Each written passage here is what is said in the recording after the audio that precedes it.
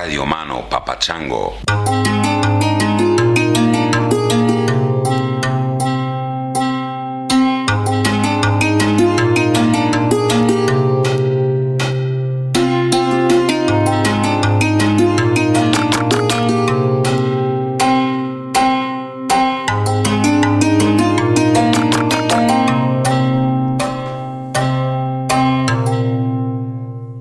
What the fuck, people? Back with another episode of Tangentially Speaking. Today's guest is Jamie Kilstein. Interesting cat at an interesting moment on his journey of life. He is a stand-up comic, a writer, a radio host. He is, I think, in his mid-30s, and he's, Saturn is returning for this motherfucker, as they say. He's going through changes. He's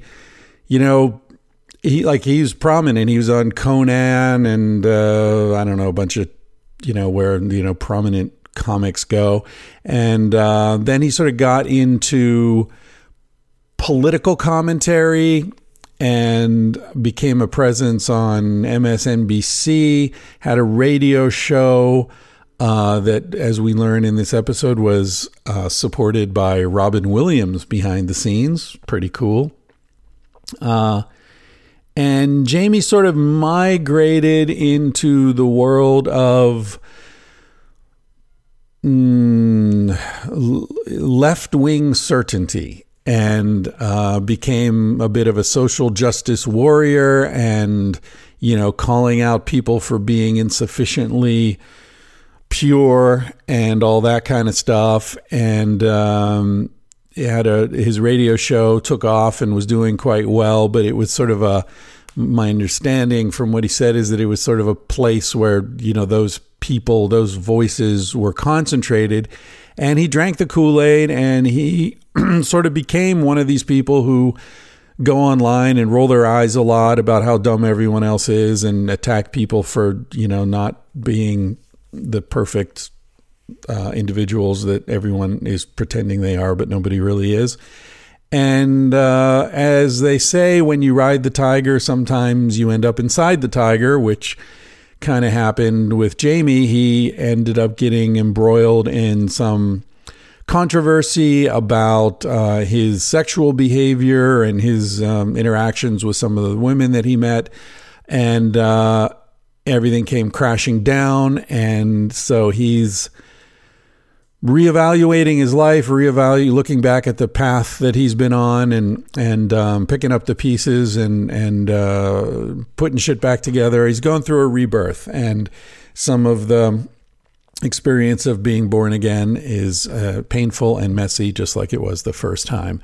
Lots of blood and mucus involved, so but it's worthwhile.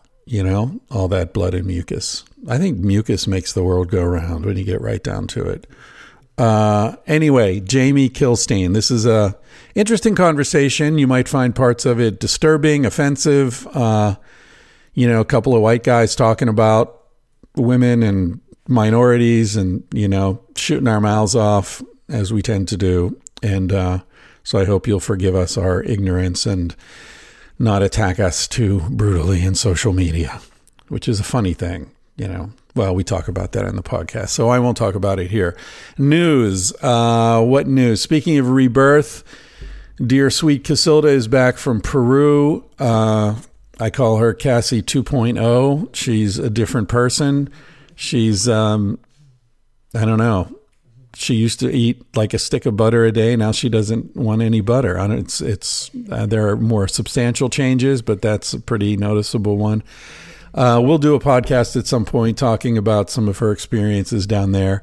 She got to have some pretty up close and personal views of shamans and the world of the Shipibo people and plant medicines and some of the people who came down to have these experiences. And so if you're interested in plant medicines and a lot of what's going on in Peru and Costa Rica and Brazil, other parts of the world, you might want to check that out. So that'll be in the next couple of weeks.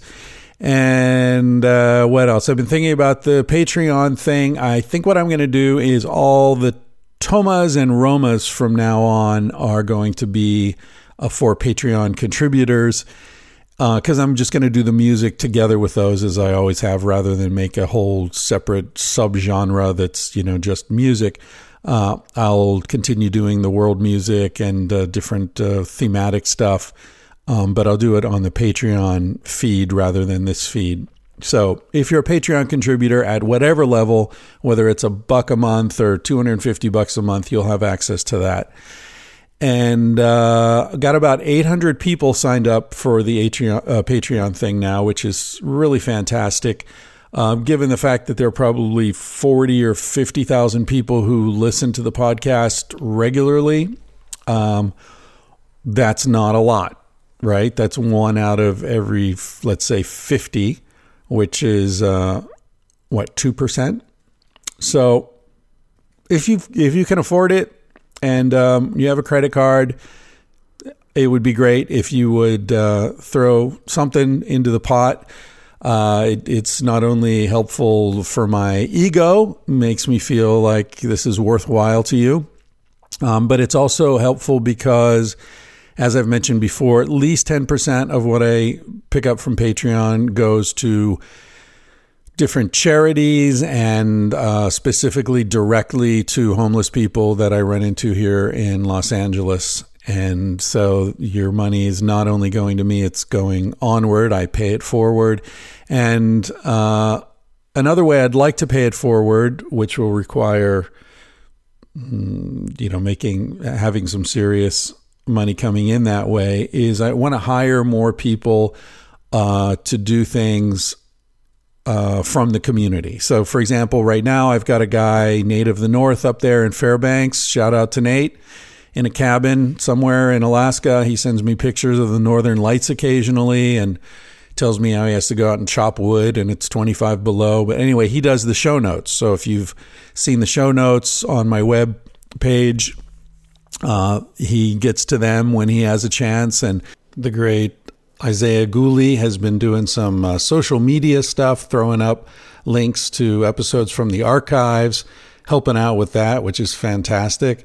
I'd like to hire someone to do audio editing, not of the episodes so much, but to put together like best of episodes, because, Duncan and I, for example, have probably done, 20 hours or something just on this podcast, not to mention his and Joe Rogan's. And it would be really cool if somebody would listen to those, go through them, pick the most powerful moments and put them together in a sort of best of episode.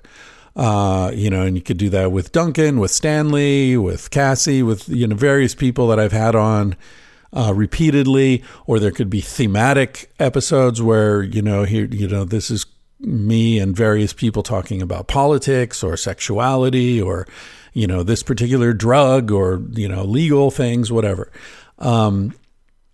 But I want to, and I know I'm going to get a bunch of emails from people volunteering to do this, and that's fantastic.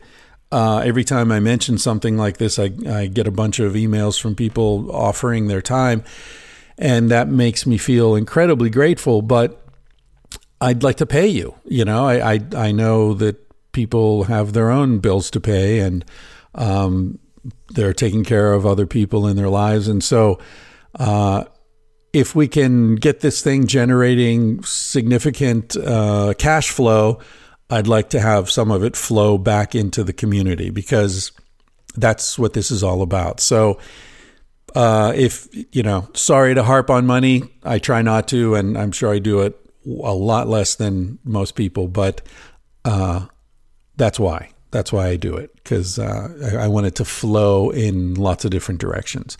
Okay, and another way you can support the podcast is through the Amazon affiliate link on my webpage, tangentiallyspeaking.com. You'll see it there in the right margin. Click on that, bookmark it, and use that. And about 4 to 6% of what you spend on Amazon gets kicked back into the coffers. It's not used for the podcast. Amazon does not support this podcast. That money, as I've mentioned before, goes into my Coke and Hooker fund. And, got to have some cash for the vices. All right. I think that's about it. This episode with Jamie Kilstein, it was just recorded a few days ago. This is fresh out of the oven. I hope you enjoy it. I'm going to play you out with a tune called Long Black Shadow by Alex Beraldo. Alex Beraldo.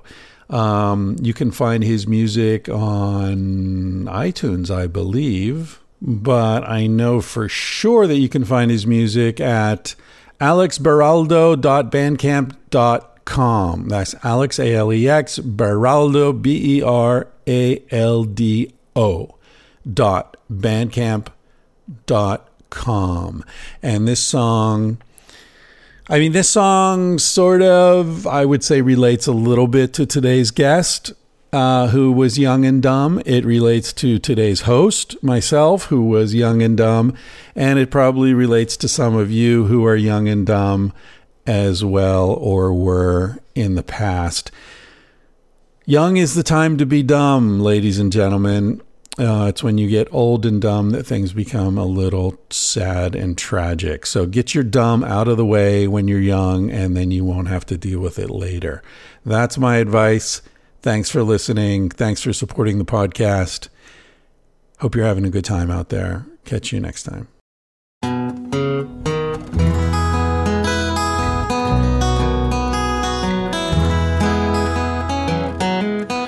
I was young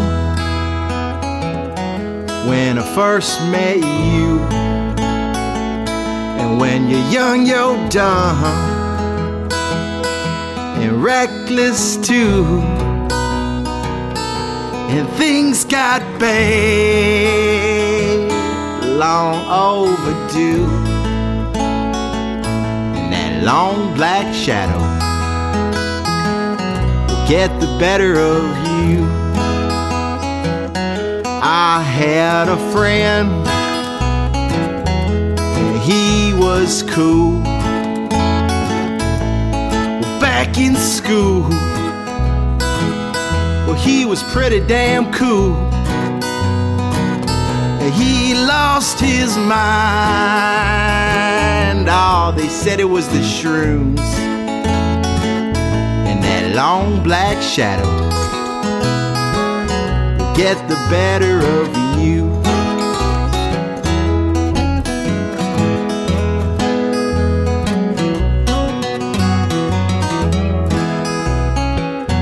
"2015, that summer flew up his nose, and the winter too. And when the sun comes up, it always feels too soon, and that long black shadow get the better of you. I first met her in a basement saloon, where she was everything I needed. How I did swoon, and I've been a wreck now for 26 moons. Long black shadow will get the better of you.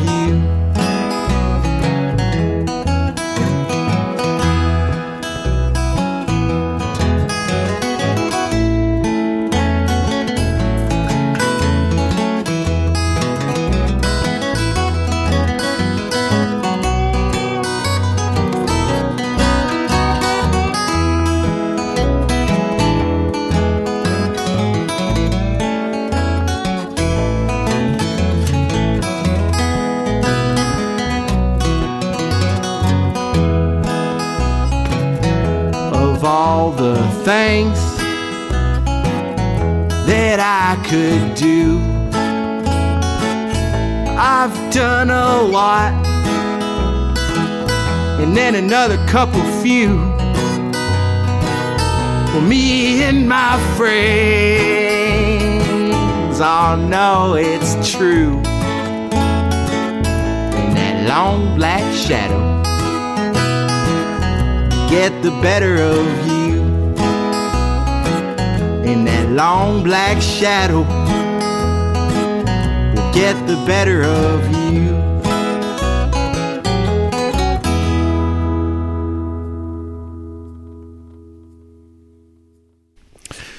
Welcome to KCPR, Topanga, California. I'm here with Jamie Kilstein, who I just met about 6 minutes ago. 6 minutes ago. It was, and at least like 3 of those minutes I was too distracted with the cat wandering around. And you were pissing in one of them. And then I was pissing for another minute. So about 4 minutes. Yep. I wouldn't say it's the best 4 minutes of my life, but pretty close, We'll Jamie. get there. We're going to get there. All right, good. So that's how the fuck did it? We're going to co-release this, so I don't know why I'm acting all hosty here. No, I don't know. I like because it's your house. Oh, that must be it. No, you be hosty. I like co-releasing it. I feel like enough of what I want to ask you. Like I'm filled with fucking baggage, especially relationship baggage, which I never got to talk about that stuff on my old show. So I feel like.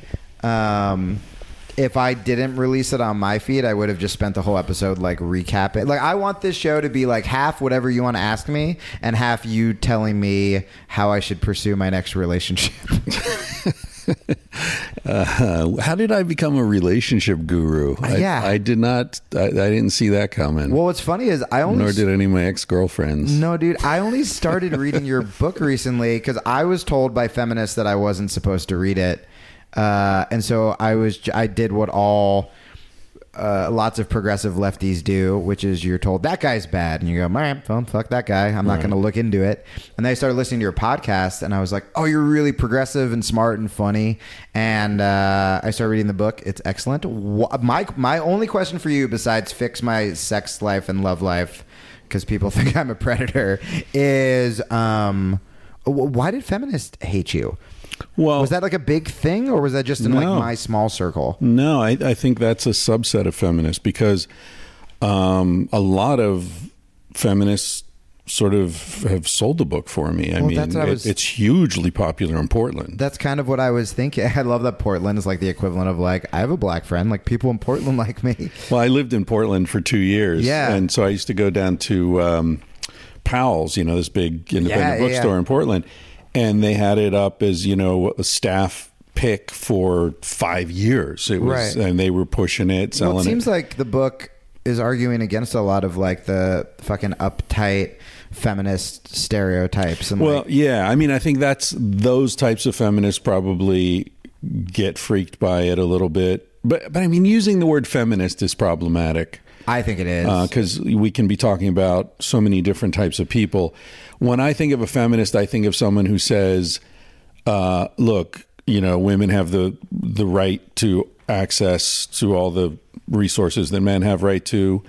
Women and men are different, but they're equal in value and in opportunity. There you go, guys. We're done. 2 white guys just explained feminism to you. And now let's move on to racism. Yeah. Black people, and you're complaining. But no, I think it's the same. I just did a rant. And like the liberal thing, in the liberal circle, that was the big thing with sex workers. It's like, well, these feminists said sex work is not feminist. And then these feminists say sex work is very feminist. And it's like, isn't the feminist thing just to be like, if a woman wants to be a fucking sex worker, let her be a sex worker. If she doesn't want to be, don't force her to be a sex worker. And just let women like do what they want. Well, this is the thing. I think we're finding this in lots of different areas right now. And I just did this big rant about it on my podcast called Tangentially Speaking, by the way. What's the name of your podcast? It's called Fuck Up Pod with Jamie Kilstein. Fuck Up Pod? Yeah. Are you getting that listed on iTunes? I'm rebranding. There are a lot of asterisks. Oh. Asteri. I got really excited about it because someone drew a logo for me, and it was like, I was MIA. I disappeared for a year and just came out of like being totally like suicidal and depressed and homeless and all this stuff. And one of my like friends drew this great picture of me just like fucking face planted down with Fuck Up Pod, and I was like, yeah, it might not get listed, but like I was just married to it, and I posted it right away, and now I'm reconsidering it. Yeah, when I first started this podcast, one of the names I was, I made a list of possible names for it, and one of them was What the Fuck. Yep. Oh, great. Perfect. And then I looked it up and it was like, oh, somebody already took that name. Well, at least it's not a popular podcast. Damn it. Barack Obama, huh? Yeah. No, this well, you was always 5 get years excited ago. about like the filthy ones that make you laugh. Like, fucking cum dumpsters with Jamie Kilstein. And then you're just like, it's not. I want on my Patreon, like people list, like you name your tiers. Yeah. And I wanted mine to all be like cuck, like super cuck, like cuck mega. And then I'm like, why am I doing that? And it's because it makes me giggle, not because it's good marketing. Mine are giggle provokers. One of them is, I forget what they're like, I'll name my kids after you unless you have a weird name like Chad. Fuck Chad. Or Dolores. And then the next level is, okay, I'll name my kid after you, even if you're Chad or Dolores. That's funny. And then there's one where like I'll shout out your name next time I have an orgasm. Perfect. Unless it's Chad. Chad or Dolores, yeah. Oh, it's so good. Okay, on a rant. So I went on a rant, and I think this is a really important point, and I want to circle back to why you've been in hibernation for a year and get set the background and all that. Yeah. But this will feed into it. I think there's a distinction being lost in the conversation in America around a lot of things, around politics, around sexual politics, and all this kind of stuff. The difference between justice and vengeance. Yeah. And I think that's particularly lost in America because our criminal justice system is basically a vengeance system. Totally. We're not trying to create a world in which these crimes don't happen. We're trying to punish people for having committed these crimes. Right. There's nothing about rehabilitation when if a prisoner is released, they can't get a job. There's no recovery programs. They're, making like pennies to do fucking slave labor. It's half the states in the country don't even have a program for reimbursing people who've been in prison by mistake. Right. You leave more fucked than you were. Well, you've been in for 20 years and the state owes you nothing. How is that justice? Yeah. You've been in for 20 years for something you didn't do. I had a guy in this podcast who was in for 27 years for killing his mother, which he didn't do. He was framed by the detective, finally proved it 27 years later. That detective is still drawing a fucking pension. Jesus. So where's justice? Good for your friend, because if I got out after 27 years and I couldn't get a job and I was framed for killing my mother, I'd be like, I guess I'm going to fucking go kill that cop's mother. I did the time. But I mean, seriously though, people do go back. They come out and they can't get a job, and it's like, well, I can fucking sell drugs. What do I know how to do? How to do that? Right. Who are my contacts? Yeah. Let alone if we start talking about like the death penalty. It's like, oh, really? This is for rehabilitation? That's what we're actually trying to do? And it's not. We're the only westernized country, I believe, that still has the fucking death penalty. Yeah. Anyway. So getting back to why some feminists don't like the book, I found, and I don't know if they're feminists per se, but there are some people who, women in particular, who are just incensed at the idea that women have sex because they like it. Which seems like such a feminist statement. I know. That's how we took it. And it's how the book isn't a philosophical thing. It's reporting on what we see as a scientific argument. Right. It's co-authored with my wife, Casilda. And so we were surprised that some people, there's a woman, I think it's a woman who wrote a book-length refutation called Sex at Dusk. Clever title. Nice. That sounds like fanfic of your book. Well, it's kind of, angry fanfic. Okay, got it. And self-published, and it's under a pseudonym, which is weird. Yeah. Because, like, why hide? Like, who? Well, especially if you're just refuting it with, like, data or, that's bizarre. What if it was just your wife when she was mad at you one day? She's like, I'll fucking show him. I'm going to write a 300-page book just to fuck him and me. Really tipsy, and you start banging it out. And another thing, you don't put the toothpaste away. You're just like, this is bizarre. Yeah. So let's get into your thing here. So you sent me an email. I saw you on Rogan. I watched some of your YouTube stuff. As well, yeah. Joe. Old Joe. He's a connection maker. Oh, man. Yeah. Gotta love Joe Rogan. He's he said last time I was on, I was talking about how his audience is different from like my audience. They all pretty much like me, or they wouldn't be listening. But he's got these different sort of conflicting groups of people who like him. So his comment pages are just bizarre. Because half the people are like, "That's the greatest ever," and the other are like, "That guy's a fucking cuck asshole." I'll kill you, beta. Oh my God, Jesus!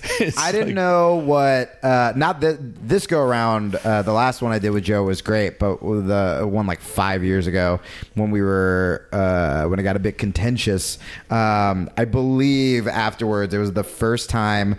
Joe's always been ahead of the curve. It was the first time I heard cuck, snowflake, like beta fag, probably social justice warrior like 5 years ago, which at first you hear that and you just go, thank you. Like you think you're righteous and like it sounds like a compliment. It's not a compliment, you guys. But yeah, those were, and then half warrior. Oh my God. Right. It sounds great. Injustice. I know. But it's vengeance. That's what I was getting at. Yeah. Vengeance is where you want to push other people and punish them. And so much of feminism now, as it's being depicted anyway, is about hurting people. I think it's not about creating a just world. Yeah, and I don't know if it's just feminism or the brand of progressivism that I had, which, I mean, here's the thing. When you hear someone is an extreme feminist or an extreme whatever, it doesn't sound like a bad thing, right?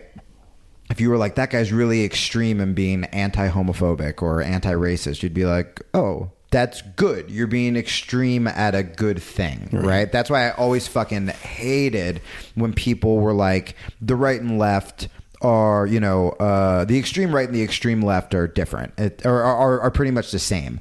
Because it was like, well, you never see like, mass shootings where people are like, give us universal health care, or this is for Bernie, or whatever. I mean, you had that one like mentally ill guy who liked the Bernie Sanders fan page or whatever the fuck that was. But like, we are, for the most part, declaring wars and bankrupting cities, and the Democrats have become more right and more centrist for sure. But the extreme left, quote unquote, I always thought just wanted, free healthcare, free education, equal rights for everybody. Like, so I was like, fuck you, that's not extreme. Whereas the extreme right, would burn down the Planned Parenthoods.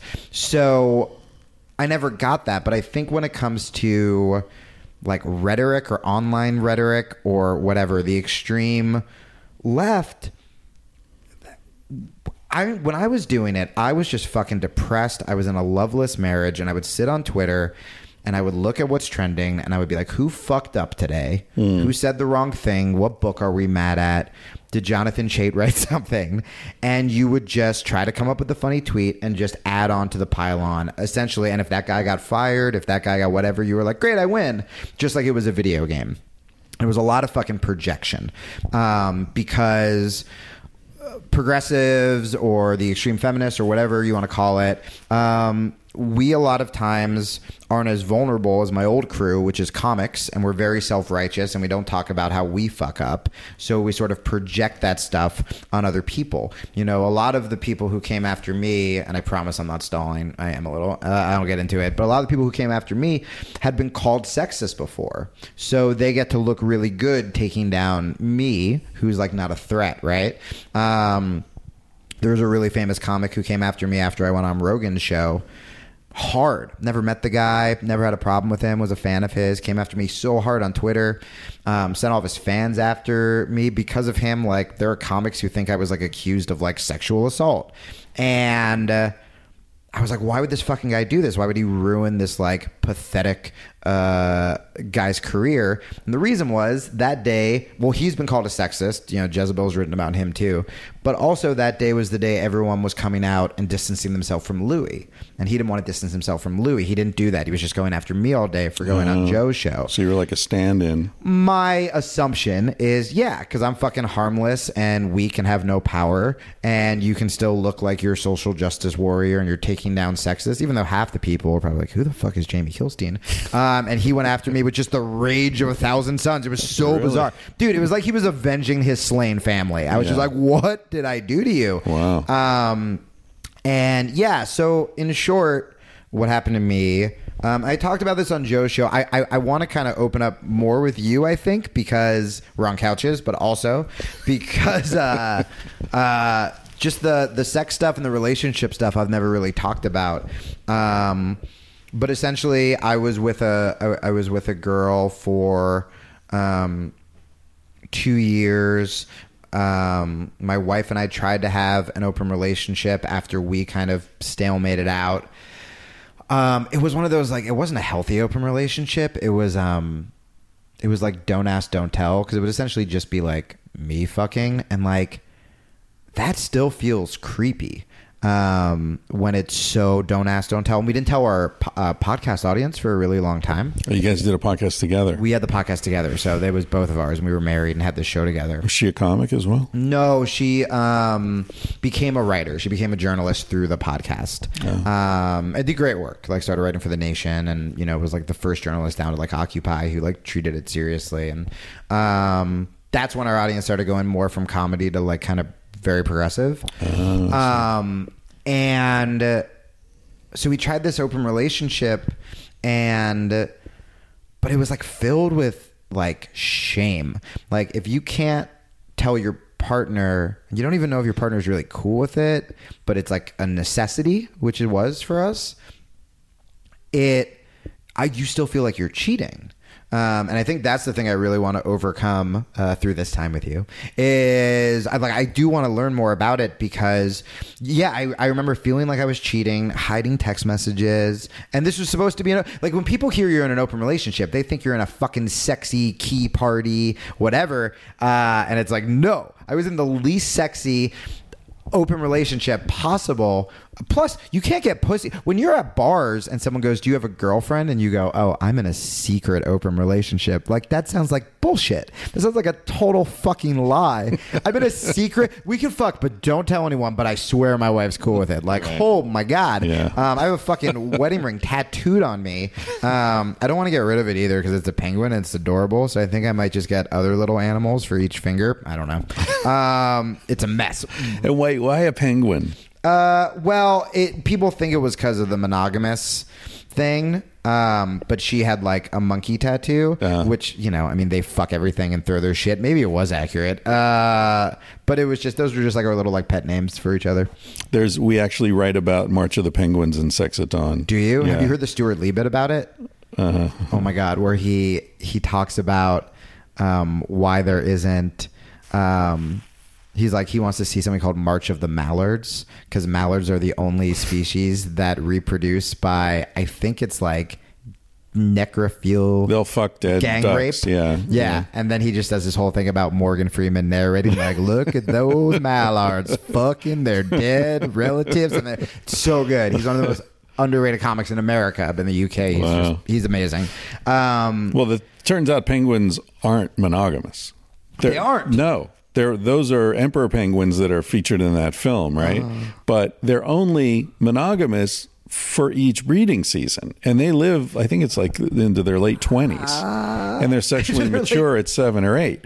So they have 15 or 20 different sexual partners in their life. Whoa. Can we write a documentary, March of the Slutty Penguins? And it's just like a combination of like the New York City Halloween parade and that movie. That would be amazing. Leather clad penguins. Oh my God, that'd be the best. Yeah, it's but it's crazy. Like, I would call myself, progressive, and I was raised not religiously. I was like everybody, where I found out about sex like health classes.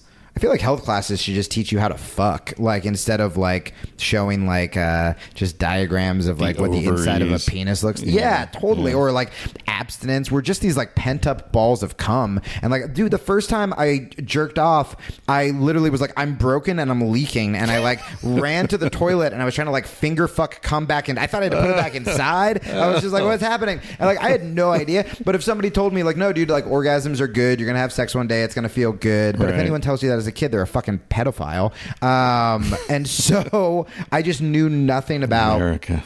Yeah, but I knew nothing about sex, and so I still have, especially with what happened now, such shame about just like wanting sex or being sexual, and especially after this whole experience. So I'm in this open relationship, and I start sleeping around on the road, and I'm not good at it. And you're doing stand-up. I'm doing stand-up, and like by now my audience, I'm not doing stand-up clubs. By now my audience is just super niche progressive.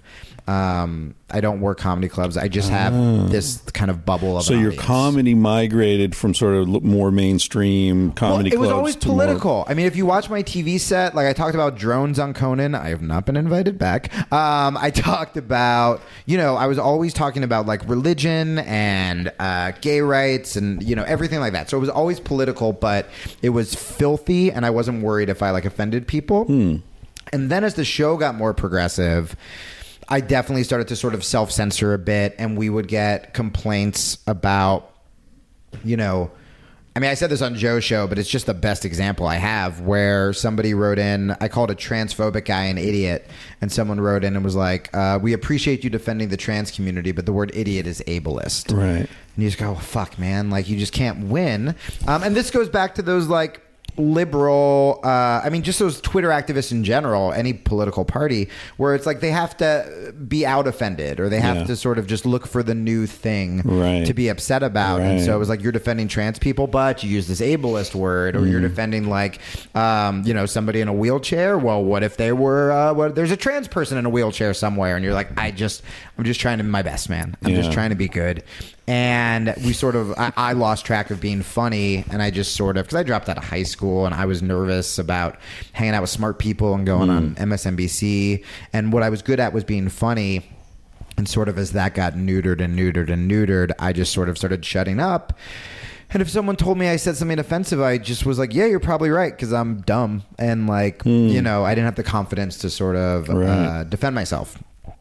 So I started doing the audience or the show more around progressive issues, and it was great. It was the first time I was making a really good living. I could go into an audience and like, I don't know, it is kind of cool going into a stand-up room and being able to like drop bell hooks as a reference or talk about vegan stuff, and everyone's like, woo! And I started becoming more and more afraid to go to clubs, because I assumed I would bomb, and my writing just became really niche and bland, I think. And while you were going through this transition, did you feel like, hey, this is great, or did you feel like I'm sort of selling out something? Half and half. Where, again, it's hard to feel like you're selling out on the extreme left, right? I was like, I guess I'm just being better towards women, or better towards gay people, or better towards black. Like, that all seems good. You don't think about the fact that a lot of times it's more harmful. Like, I would argue, and a lot of people would get upset with me for saying this, but I would argue that when you start calling fights with your partner mental abuse, when you start calling a relationship that failed even though you both tried manipulative, when you start calling asking somebody out on a date, them saying no and you saying sorry, workplace harassment, I would argue that that's fucking insulting to women who are really abused and really, having their jobs threatened for sex and actual assault. And so I think a lot of this overreaching on the left is actually counterproductive to what we think we want to accomplish, right? And again, it's just to be the fucking hipsters of the left. Which, by the way, fits into the framework of justice versus vengeance again. 100%. And that's why when I had that epiphany, I was thinking of Nelson Mandela and Martin Luther King and all these people. They all would be getting Me Too'd right now, too. Well, yeah. And what they were interested in was not vengeance. They were interested in justice. Right. Martin Luther King was never about, we're going to rise up and, enslave whitey. No, where's that going to go? That's on his like bootleg album. That was more like, Malcolm X. And he wasn't about enslaving whitey, but he was about, we're going to be separate and fuck those white people. Yeah. White And devils. I mean, there's a time and place for I think both of those voices together at that time were good. But you're right. There's a tone difference between like Weinstein and Aziz, right? Like that. I'm sorry, I don't see how Aziz did anything wrong. Yeah. Anything. If I were Aziz, I would not be getting laid because people think I'm a predator. But if I were Aziz in that situation, because I'm so fucking self-conscious, I would have called it a little earlier, you know, once she kind of like... So I think they started going down on each other, and then she shut it down, and then he kind of like went with that, and then he went for it again, and then she was into it, and then she shut it down. By that second one, like my sort of like rule of thumb is like, girl moves my hand from pants, then girl, unless that's like her thing, like if this is like a first date hookup or whatever, then I will wait for the girl to put my hand back on pants. I'm like, cool, in your court, right. We'll keep making out, fucking whatever. It sounded like Aziz has his routine of like, women want to fuck him because he's a famous dude, and this is his routine. Once they go back to the place, they fuck, blah blah blah. And he was kind of going through like the motions, you know, the sort of like factory farm of Aziz one night stands. It's just like all conveyor belted out, and then she you know, changed her mind or wasn't into it. I mean, it seemed like she was pursuing him pretty hard. And yeah, I mean, I would have called it a little earlier, but like, fuck, man, to put him on a list with Weinstein and like, just to be like another name, and just the word sexual misconduct, like that comes up when you Google me. Yeah. That makes it sound like I was accused of Sexually raping someone. Inappropriate behavior. Inappropriate is a word that can suck my dick. Every time I hear the word inappropriate, I just want to smack somebody. It's horrible. It's bullshit. Inappropriate according to who? Right. Right? Your idea of inappropriate. I don't know if you know this about me, but I've lived most of my life in Spain. I've only been here like a year. I've been catching up on the podcast. So this is like a foreign country to me, all this shit. Like, right. I mean, I'm used to Spain where, you know, they're women just a bunch of slutty penguins. Well, they're beautiful. I mean, the women are beautiful and they're happy to be beautiful and they're happy that you look at them and they're happy even if you say something as long as it's nice. Right. You know, not, hey, bitch, I'm going to fuck you. But if you say like... Wow, that's why I got in trouble. I would always say, "Hey, bitch." How do you say that in Spanish? Yeah, it was that sexy. I bet. But no, if it's, you just say, "Man, you look great," like, it's like, "Oh, thank you." You know, it's like no problem. There's no implied insult or. Jesus, I don't make eye contact with women anymore. Yeah. I hate Mike Pence more than anything. He to me is scarier than Trump because like Trump will like do evil shit, but it's just to be liked. He's like, you guys want to build a wall? Will you vote for me? But Pence is like, you know, you want me to like kill all the whores and send them to hell because Jesus told me to. He's like a far scarier guy, right? But at the same time, when there was all that outrage and he was like, I don't even want to sit with women that aren't my wife, I was like, what a fucking prude piece of shit. And then that shit happened to me and I was like, oh, I get that. I totally get that. I don't want to. I want like consent forms and camera crews and so anyway, so yeah, so what happened to me, just because your poor audience were like alluding to it and then digressing a lot. Tangentially speaking, bitches. That's the name of the show. You can't complain. And mine's called Fuck Up Pod, so that also fits. We're fitting both of our narratives. So then, yeah, I mean, in short, this girl that this 2-year affair happened with, and you know. I have to be really careful. I've really been trying to high road this whole thing and like not saying things that were very much left out of this Jezebel article. But let's say everything in the article is true, and the Jezebel article is true. Pretty much it came down to 3 things. One was this relationship I had with this woman who she did work for the show. She came to the show wanting a job, made a job for her.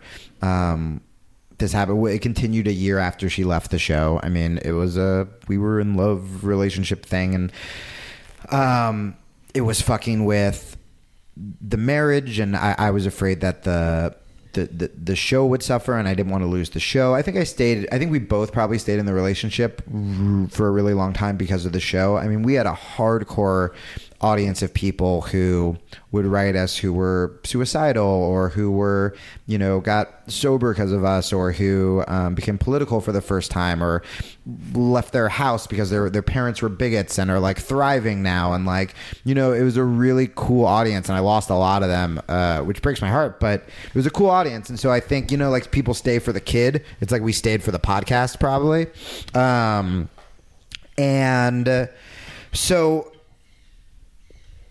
So every time I went to sort of break up with this woman, she would get very upset. And finally we broke it off. And 3 years later, the podcast starts getting emails that I behaved in non-feminist ways, because at this point I was just being called, like I was like a token male feminist guy. I always thought the term male feminist was fucking creepy. I remember I played at college once, and she was like, how do you want me to introduce you? And I was like, just say I was on Conan. And she goes, this next performer has been on Conan and is a male feminist. And just hearing someone say that into a microphone makes it sound like I am a predator. Like, that was the first time I felt like, ugh, like that sounds like I like drive around in a fucking male feminist van. Like, hey girls, you want to talk about Ruth Bader Ginsburg and my dick? Like, it was just so creepy. It was so fucking creepy. And, but I was labeled that. And again, I was like, well, feminist is good, right? So fuck it. And so we started getting these emails, and essentially somebody put out a call with the many women that I slept with on the road who has been wronged by Jamie Kilstein. And they found 2 people, and there was this girl and then another one. Never met her. I'm the only comic I've never sent a dick pic. My dick doesn't exist on the internet. We were flirting on DM on Twitter. And she, in the article, that if it is 100% true, which it is not, but said that I flirted with her and she told me she had a boyfriend, and I said, I'm sorry. And then I think we like talked again briefly, but again, nothing ever sexual or prodding or pressing. So that was the second case. A case of what? I don't know, but they call it accuser, and in the fucking headline it says sexual misconduct. And I haven't read this article. It says predatory behavior. So that was me being predatory. So you're flirting with someone. Yeah, correct. She has a boyfriend. You say, I'm sorry. Oh, my bad. Yeah. But maybe because she's a fan of mine. Why the fuck is she flirting if she has predatory. A boyfriend? Well, maybe she wasn't. I could have misread it. Right? I see. So you were just like, hey, you want to get together? And she's Correct. like, I have a boyfriend. You're like, oh, I'm sorry. Right. I read this wrong. Right. That is a crime in what jurisdiction? I don't know, man, but fucking deleted all my social media and lost everything. So, like, the progressive jurisdiction, the Jezebel Twitter jurisdiction. Okay. And then the third one, this is the craziest, which is there's a girl, listen to the show. So, I think they're saying it's predatory because they were fans. Because you were married at the time? Well, I was in an open relationship, so that's not Secretly even like... open. But they didn't fucking say that either in Jezebel. So they also made it seem like I was cheating this whole time. Right. So we have a date, and we hook up. It doesn't say this in the article, but I would like to say this. I don't think it's bad, and I won't say anything that violates her privacy, but we started hooking up, and she was like, just so you know, I don't want to have sex. And so I go, great.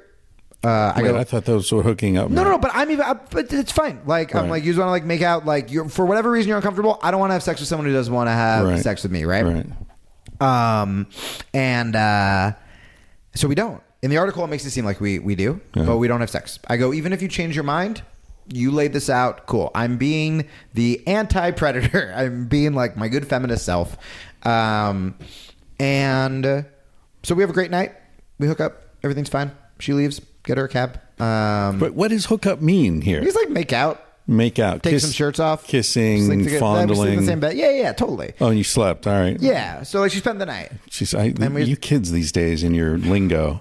I thought all this time I thought hooking up meant fucking. Listen to me. You have to start introducing me to your friends because I did a show at the Comedy Store the other night, and there were just all these like gorgeous flirty girls, and I was like, is this what I've been missing? Because I've only been going to fucking like Noam Chomsky book readings, and like every girl seems mad at me here. So And dude, I'm like so afraid to date right now. Imagine the world if Noam Chomsky had any charisma at all. What a world it would the be. president. I mean, we'd all be living in paradise. It would be utopia. I know. It would be the best. I assigned a Chomsky essay to a kid I was teaching at university a long time ago. Yeah. And throughout his paper, this is like a 5-page paper, the kid referred to the author consistently as Norm Chomsky. Dude, I tried to. So I interviewed him 4 times on my show, right? One of the times I was like, okay. Because the audience, I always wanted this show to be like half comedy, half politics, right? Right. Trying to get a laugh out of Norm, are Well, not only could I not get a laugh out of Norm, I didn't even try a joke because I was like, that would just be, I can't bomb in front of Noam Chomsky, right? Like, no fucking way am I having that go down. But I was like, how cool would it be? We've had like relationship questions sent to us. Right. I was like, he's so brilliant. How great would it be to have him answer a question on like relationships? Because he's never done that. And then in my head, I go, dude, if he kills it, we could have like a segment called like relationship advice with Noam Chomsky. Right. And I'm like, that would be the greatest thing for a fucking podcast. Like we used to Go ask Noam. We had Bill Ayers on during the Sarah Palin thing when she said, you know, he was a terrorist, palling around with terrorists. And so every Friday we had Bill Ayers come on the podcast and I called the segment Palling Around with Bill. And he would just rant about whatever he wanted to rant about. And that's great. Dude, the show could have been so good. So anyway, what the fuck was I talking about? Noam Chomsky. The third girl, the hooking up. The third and all girl. that. Well, Yeah. Here's what happened just real quick. This is the most Noam Chomsky thing ever. I go, hey, last question. We were talking about Iran. He gave some terribly dismal and bleak answer, as he do. And I go, hey, man, like, we thought it would be cool if maybe you answered like a relationship audience about love from our audience. And he just so swiftly was like, I'm not going to do that. Like, I'm not qualified to talk about that. I won't. And I was just like, that's the most Noam Chomsky. You had your chance, man, to like... How about a foot massage, Noam? Come on. We got to loosen Noam up a little bit. Loosen that Noam. Yeah. So, okay. So the third girl, so we hook up, blah, blah, blah. Everything was fine. In the Jezebel article, which if everything is true, and this woman also wrote a letter to another podcast, so I may be mixing the two up, but she said... and this is the article that accuses me of being a sexual predator, that we had a great night. She'd never felt safer. It was the first time she trusted a man. This sounds like I should be using those blurbs on my Tinder profile. These sounds like great qualities.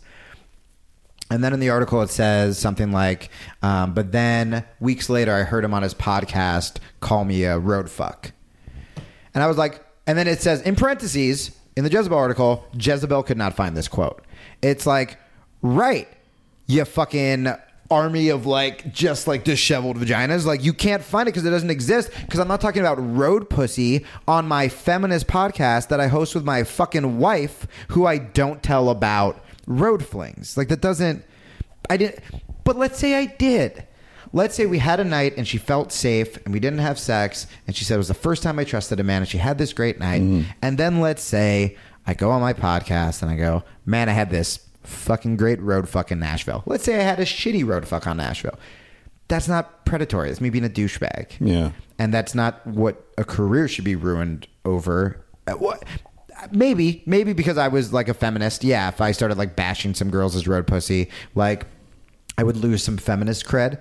But it shouldn't be the article that makes people think, that makes me walk around. I mean, I didn't leave the house for weeks after this came out. I was walking around with like a hoodie. Like I literally felt like the way I was being treated online and everything happened, like you feel like you're accused of rape. Like I walked around. How long ago was this? It was a year, and I still make new friends, guy friends, or especially women.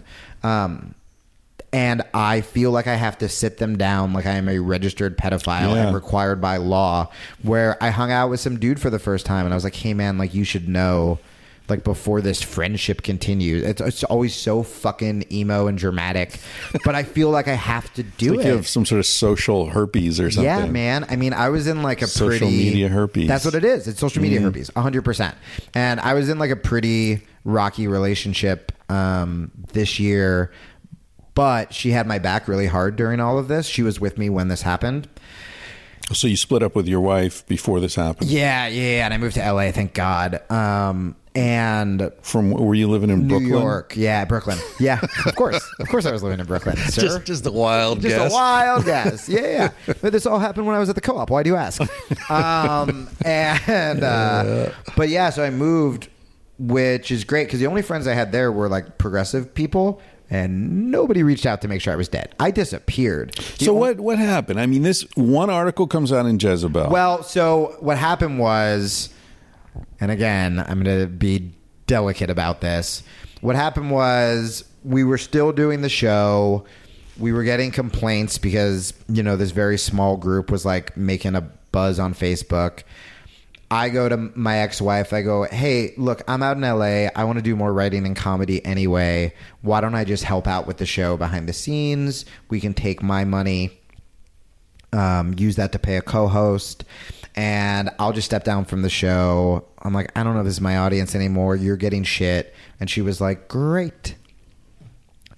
And then I think she got a lot of pressure, or I don't know what happened, but we were getting along. And one day I go to the locker room after doing jiu-jitsu, and my phone fucking is blowing up. And I guess she posted a thing on like her verified Facebook that was like, Jamie has been accused of predatory and abusive behavior.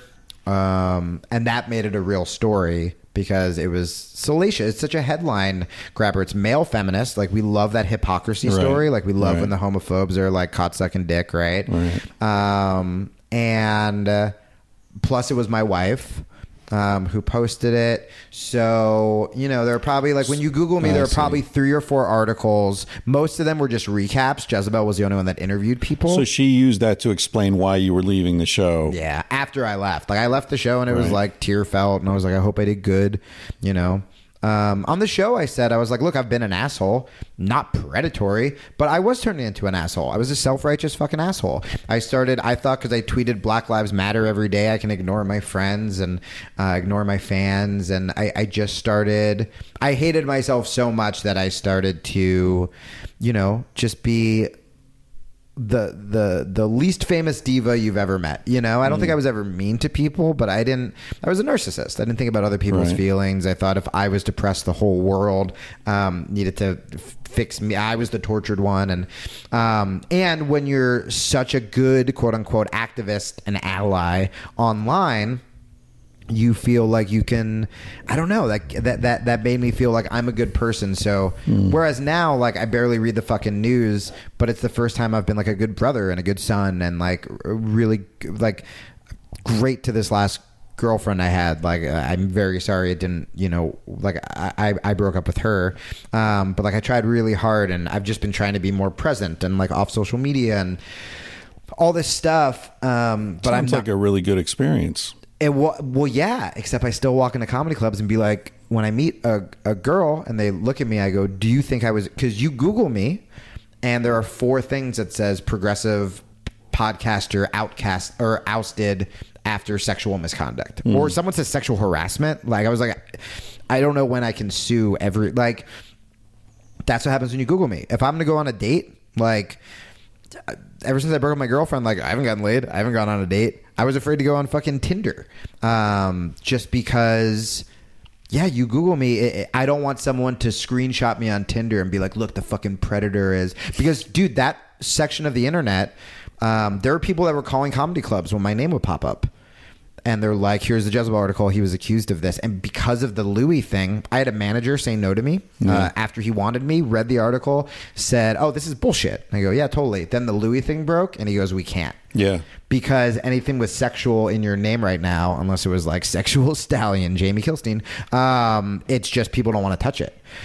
So as a person, great.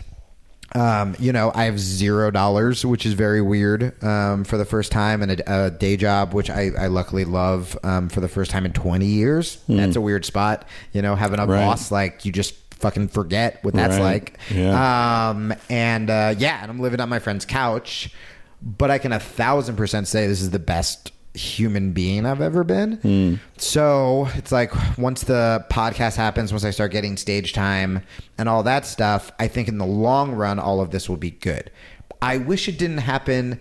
I wish it could have happened because it's like, oh, I almost got in a plane crash and I survived and I learned to delete Twitter instead of I was called a sexual abuser, you know, like. Yeah, but in a way, it makes you very relevant. And I imagine you're working a lot of this into your stand-up routine. I've been writing it. I haven't. I think I'm playing the store tomorrow night. I think it's going to be the first time I try it. Nice. Just because it's, you know, people are, dude, I hang out with a lot of like very, very established, well-known liberal people. Yeah. And all of them are like, me too. We have to take down these predators. And then we go out to dinner and all of them, especially the women, are like, yeah, look around. This is getting fucking crazy, right? And like a lot of people think it's getting fucking crazy. Right. I had a woman who spoke at the women's rally, the big women's march after the election, call me after this happened. I thought to berate me. And she was like, I'm so sorry. This makes my job harder to go after real abusers when like this is what's being called abuse. Yeah. But people don't want to talk about it. And I get it. It's I like think people do want to talk about it though. And that's why I say you do jiu-jitsu. Jiu-jitsu is all about switching the energy, right? Yeah. Like, you know, the reversal. That's the best thing you can do. And timing instead of just like force. I mean, I've never done jiu-jitsu. I've done Aikido, which is related in a lot of ways. And, you know, the greater the energy coming at you, if you're centered, right, which is keeping yourself centered, you can flip that and ride that wave right into the beach, man. You know what it is? And I haven't been able to phrase this yet, but I think what it is because it's about sex.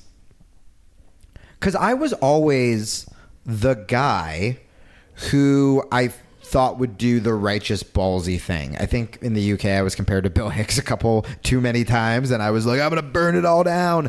And you know, like I said, like I went during the Obama administration when it wasn't people didn't want to talk about it, did an entire rant on Conan about drones and shit like that, and like kind of blew that opportunity. I said no to every high paying gig that would have involved a commercial.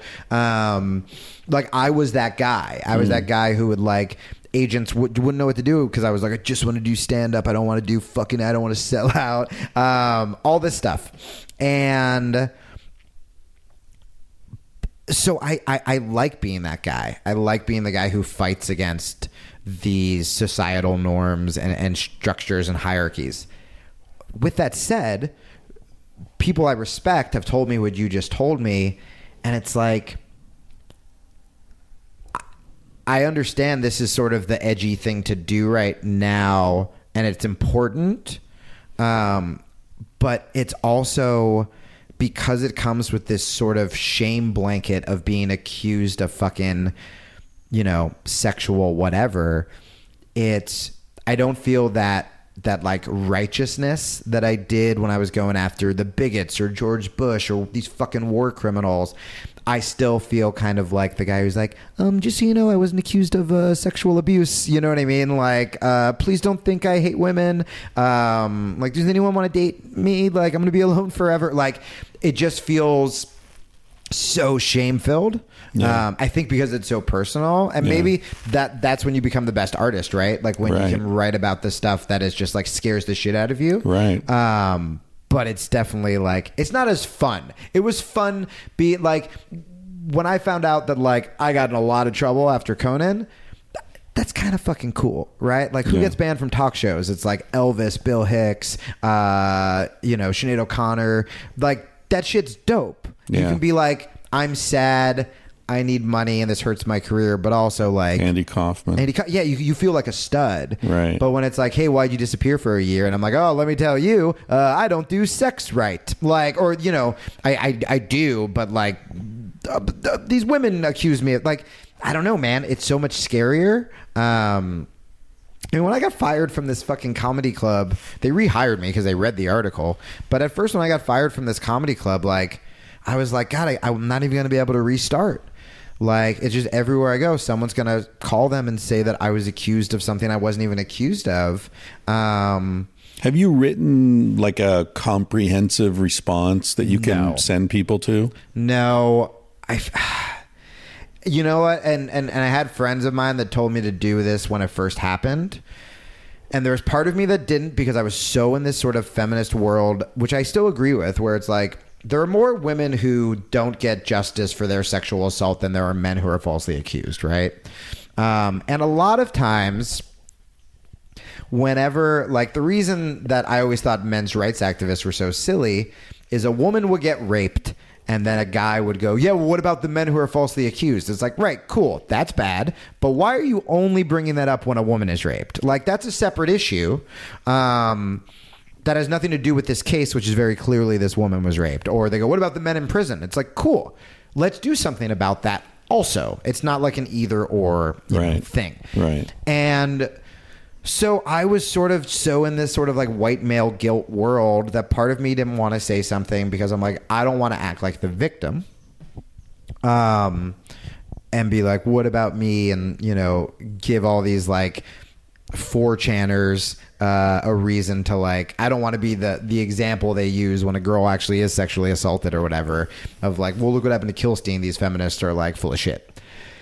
But a much bigger part was also like, I was literally Googling ways to kill myself and was suicidal, and I just needed it to die and go away. Even my girlfriend was like, you have to say something. Like, this is bullshit that they can do this.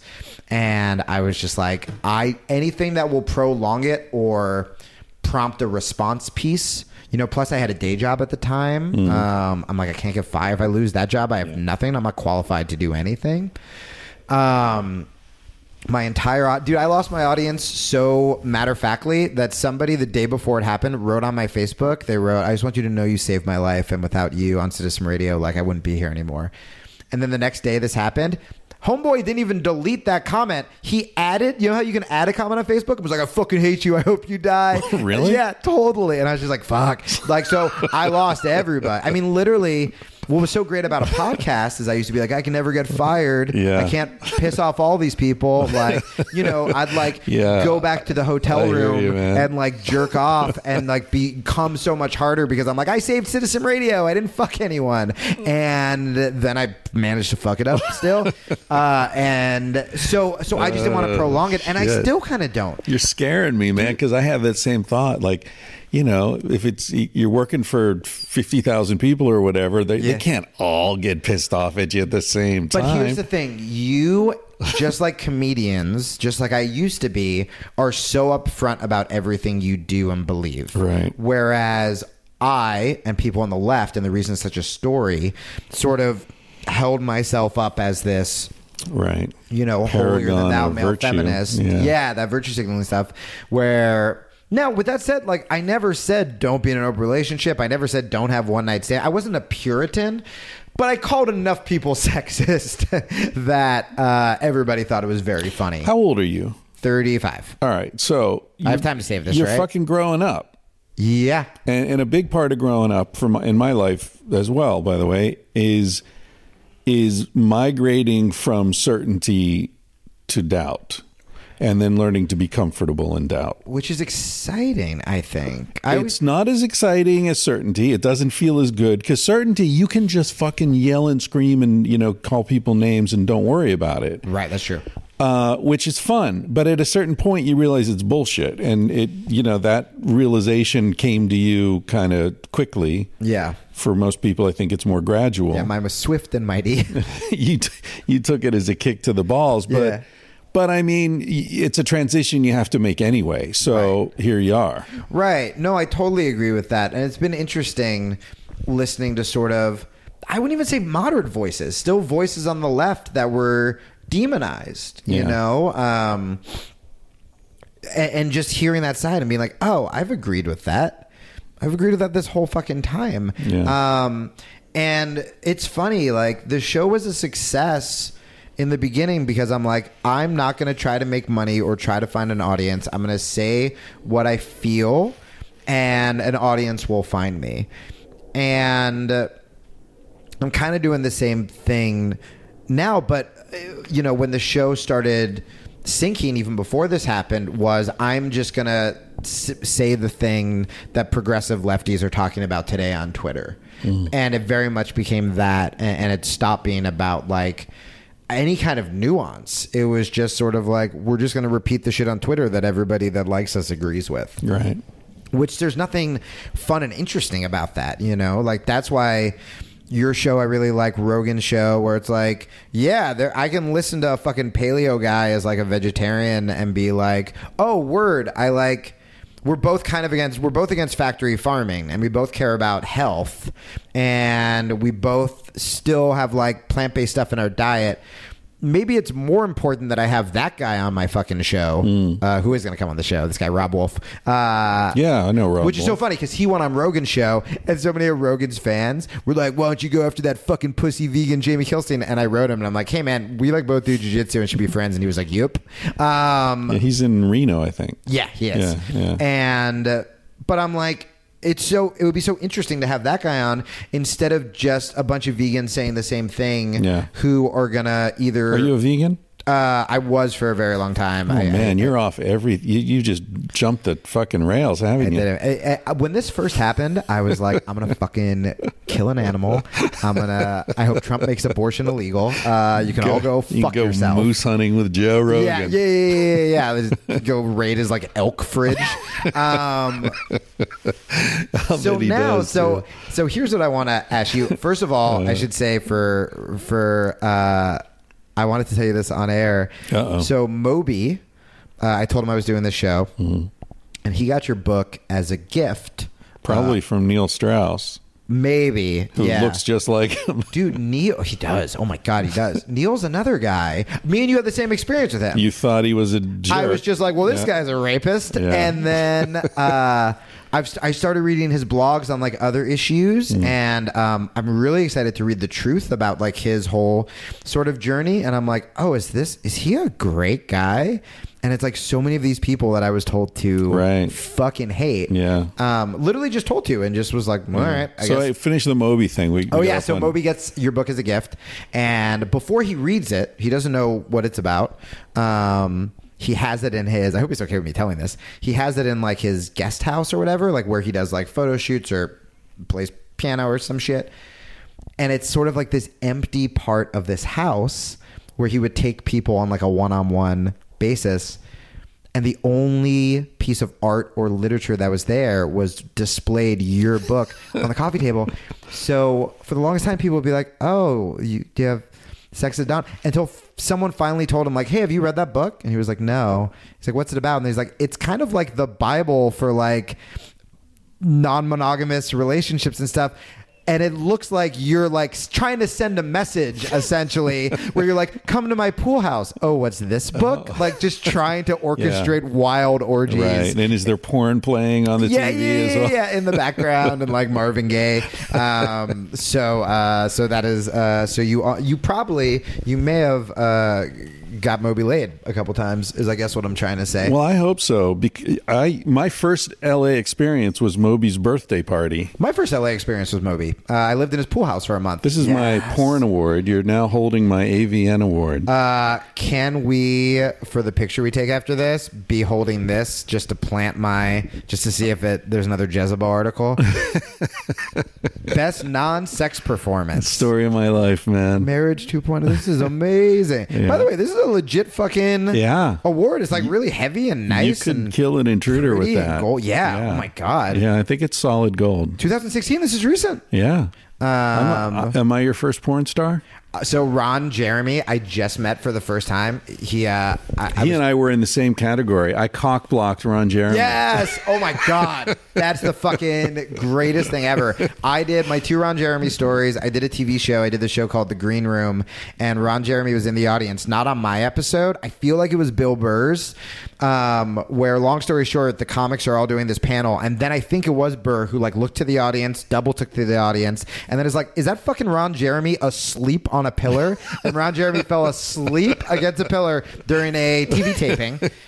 And then the first comedy club that booked me I'm convinced they don't know what happened. Was the Ice House. I headlined the Ice House the other night. Pasadena. I love it. It's so underrated and adorable. Good club. Yeah, it's a great club. And they were like, hey, man, Ron Jeremy's going to do some time before you. And I was like, oh, weird. There's another guy named Ron Jeremy, like the porn star. And then I just saw like Ron like lurch on over and he was like, hello. And he told me afterwards, I guess he used to wait tables. I got to get him on the show. He used to wait tables in the Catskills when all those fucking Shecky Green one-liners guys were there. So Ron gets on stage for like 5 minutes and literally will just be like, how big's my dick's so big? And then the audience will go, how big is it? And then he'd be like, it's so big, and just do this for 10 minutes. And meanwhile, I'm like, all right, I got to scrap my military industrial complex jokes that I'm going to open with. And like, I was like, I got to talk about porn. And I'm just fucking scrambling. Was he funny? It was fucking Ron Jeremy telling one-liners about how big his dick is. So it was a novelty item. It was an experience. Yeah, is what I'll say. Ron Jeremy but I will say this: we talked afterwards, and he's fascinating and really smart. And he was telling me that like it was really interesting. He told me that like one of my jokes reminded him of this Kinison bit, and I asked him if he knew Sam Kinison, and he was like, he used to be friends with Kinison, and you know, I was still doing stand-up. I used to talk to Robin Williams a lot. He was the reason I had a career for a little while. He actually funded Citizen Radio when we were kind of tanking. No one knew that. You know, we never had sponsors on our podcast, but technically for a year, it was like Citizen Radio brought to you by Robin Williams. Like, he was a great fucking guy. And we used to talk on the phone about like my depression, not his, and which I still feel fucking terrible about. But anyway, so Robin, I guess, was always this fucking badass who defended underdog comics, where Kinison, when he was screaming about religion and sex and stuff, would get fired from all these clubs in LA. And Ron Jeremy told me that Robin used to call these clubs and be like, if you don't rehire Kinison, I'm not going to work there. And that's when Robin was like the biggest thing ever. Wow. So yeah, I learned that from Ron Jeremy. That's very cool. What was also funny is, as me and Ron were talking about really heavy, we're talking about depression and suicide, his girlfriend was drunk and kept wandering away. Like, not even towards like the comedy club, but just like into the night of the parking lot. And Ron would be like, well, I'll be right back. Hey, where are you going? And then he'd come back and he'd be like, okay, so you were suicidal? And then he'd be like, oh, God damn it. And she'd be like, I'm going over here. And I'd have to like go chase her down. It was a very fucking surreal night. But yeah, so that this is the second porn experience. So I'm your second porn star. I've had. Yeah. Butt fucking. That's what we need to talk about. What do I do now? So I always felt like, I think here's what's gotten me in trouble. And tell me if this makes sense. I think because I'm not generically a good looking guy, I've never like, until I did comedy, I never really had girls. Like, I lost my virginity when I was like 18 to my first girlfriend, who was the first girl I kissed. And then comedy, I actually started like hooking up and all this stuff. But I really did grow up more on romantic comedies than I did on like porn. And I never had confidence. And so when I go to have these one night stands, I feel like the reason that the next day, even if I'm very explicit, and like when I was in an open relationship and I would be like, this is just a one night thing. Like, I don't live here. I have to go back. And they're like, yep, I'm polyamorous. And I'm like, great. And then I'd wake up the next day and they're like, I want to leave the lifestyle and like break up with these guys. I think my game, quote unquote, is to appear so fucking broken.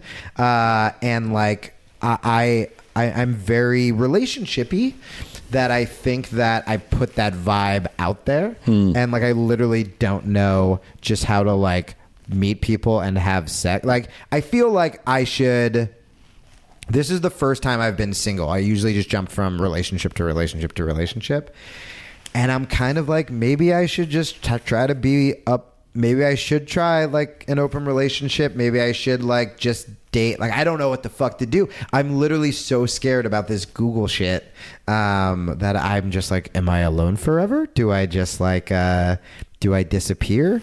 And you have to help me. Fear's not attractive. It's not, right? No. No. So I would say that's the first thing to deal with.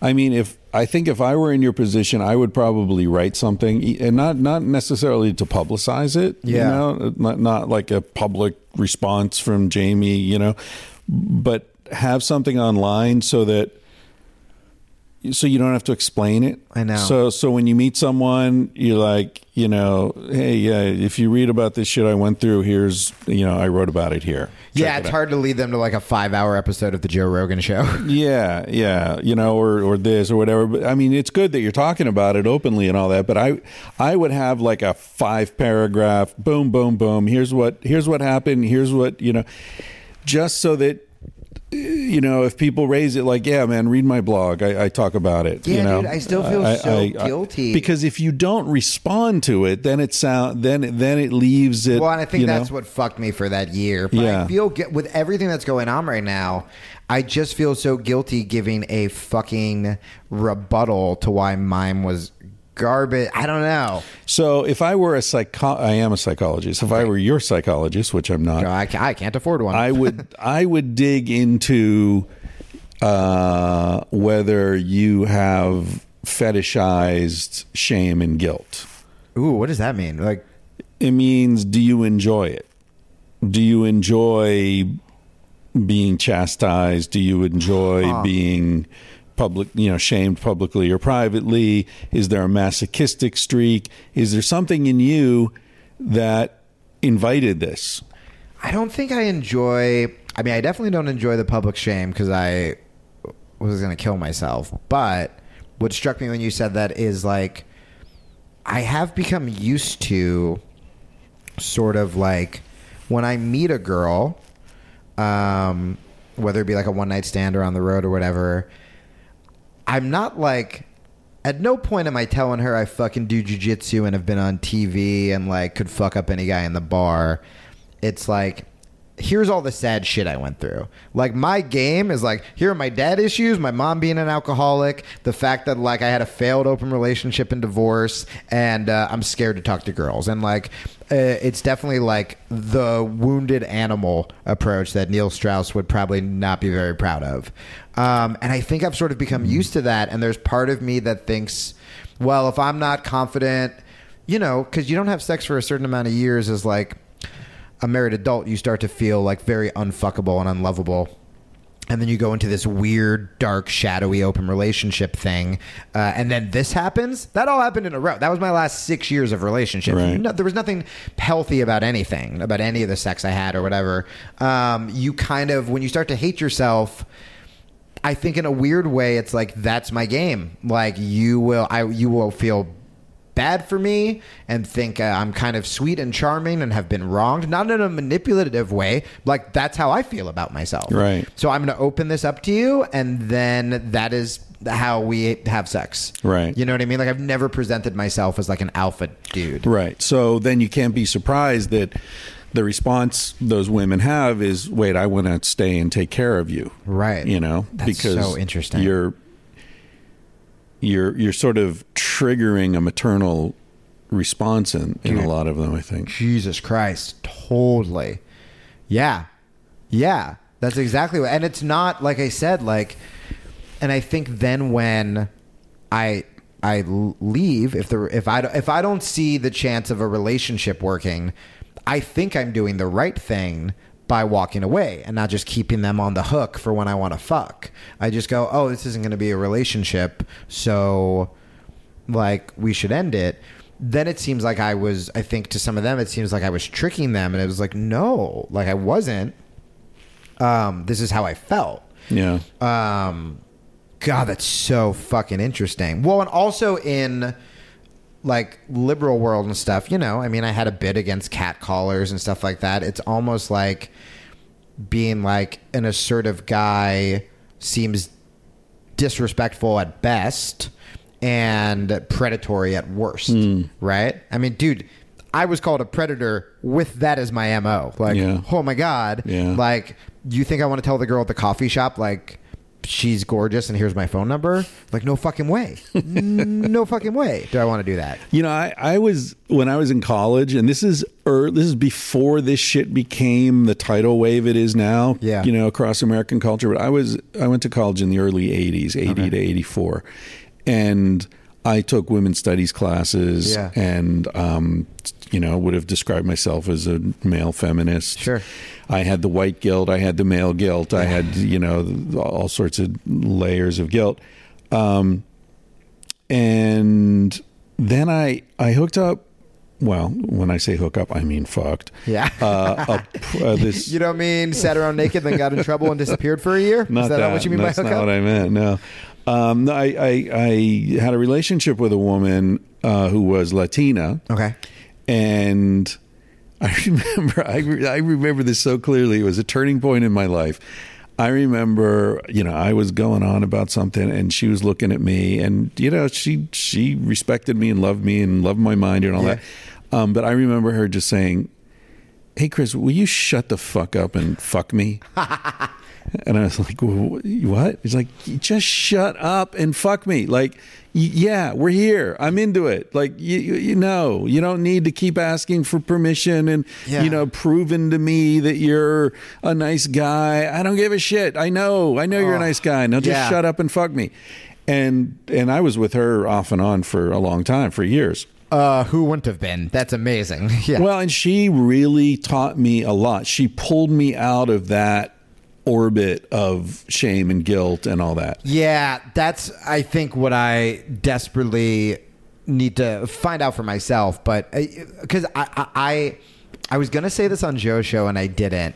And depending on your reaction, we'll see if I post this to my feed or just your feed. I'm going to squeal. Where I pitched this to a friend of mine who's like progressive, and they were like, don't say this. But when this first came out, I remember saying about me, I remember wanting to be like, do you know how many women I have talked out of fucking me? Like, I really am the most self-conscious anti-predator. I had like a stripper back. She brought me back to her house and she started telling me about her sad life. And I literally was like, you don't want to do this. Don't add me to your roster of sadness. You know what I mean? I had the exact same experience. This is what made me think about it, which is, a friend of mine who's gorgeous, and like I totally had a crush on her. She came to my show in DC. We met through like jiu-jitsu, and she was like, "Can I give you a ride back to your hotel?" And I was just like, "Okay." Again, not thinking anything because I'm not confident. And then she was like, "Oh, we have to stop by my house," and I was like, "All right." And I'm like standing in her fucking living room, and she goes, "This is my bedroom." And I go, "Neat." And then I like went to go play with the dog, and I'm playing with the dog. And so then she figures out that's not happening. So she goes, "All right, do you want to, I'll drive you back to your hotel." And I was like, "All right." So we get in the car, and I'm driving back to the hotel. And it was right when Lemonade came out by Beyonce, and which I love. And I was like, she was like, "Oh, have you seen the music video?" And I go, "No." And she goes, "Well, I have it on my computer if you want to watch it in your hotel." And I was like, "I do love Beyonce." And so then we're fucking in the hotel, lying there But next not to each other. fucking in the hotel. Watching Beyonce, Yeah. which, by the way, Lemonade, so sexy, like, as well. So we're watching it. But isn't it about her husband cheating on her? Yeah, it is. But the videos are... She's Still sexy. Yeah, it's still sexy. Still Beyonce. And so then she's like, "I'm going to have to get out of here soon." Like, also hinting. And I'm so nervous about, like, I'm like, I don't want to be like that guy, quote unquote. Yeah. And this is before all this shit. And I remember she said that. Oh my God, I remember she said that. She goes, "I'm going to have to go soon." And I go, "Great, we have time for at least one more song." And then she gets up to leave, and she fucking throws me down on the bed, like, makes out hard, like dry hump, and then was like, "All right, I got to go. You fucked up." And I was just like, ah.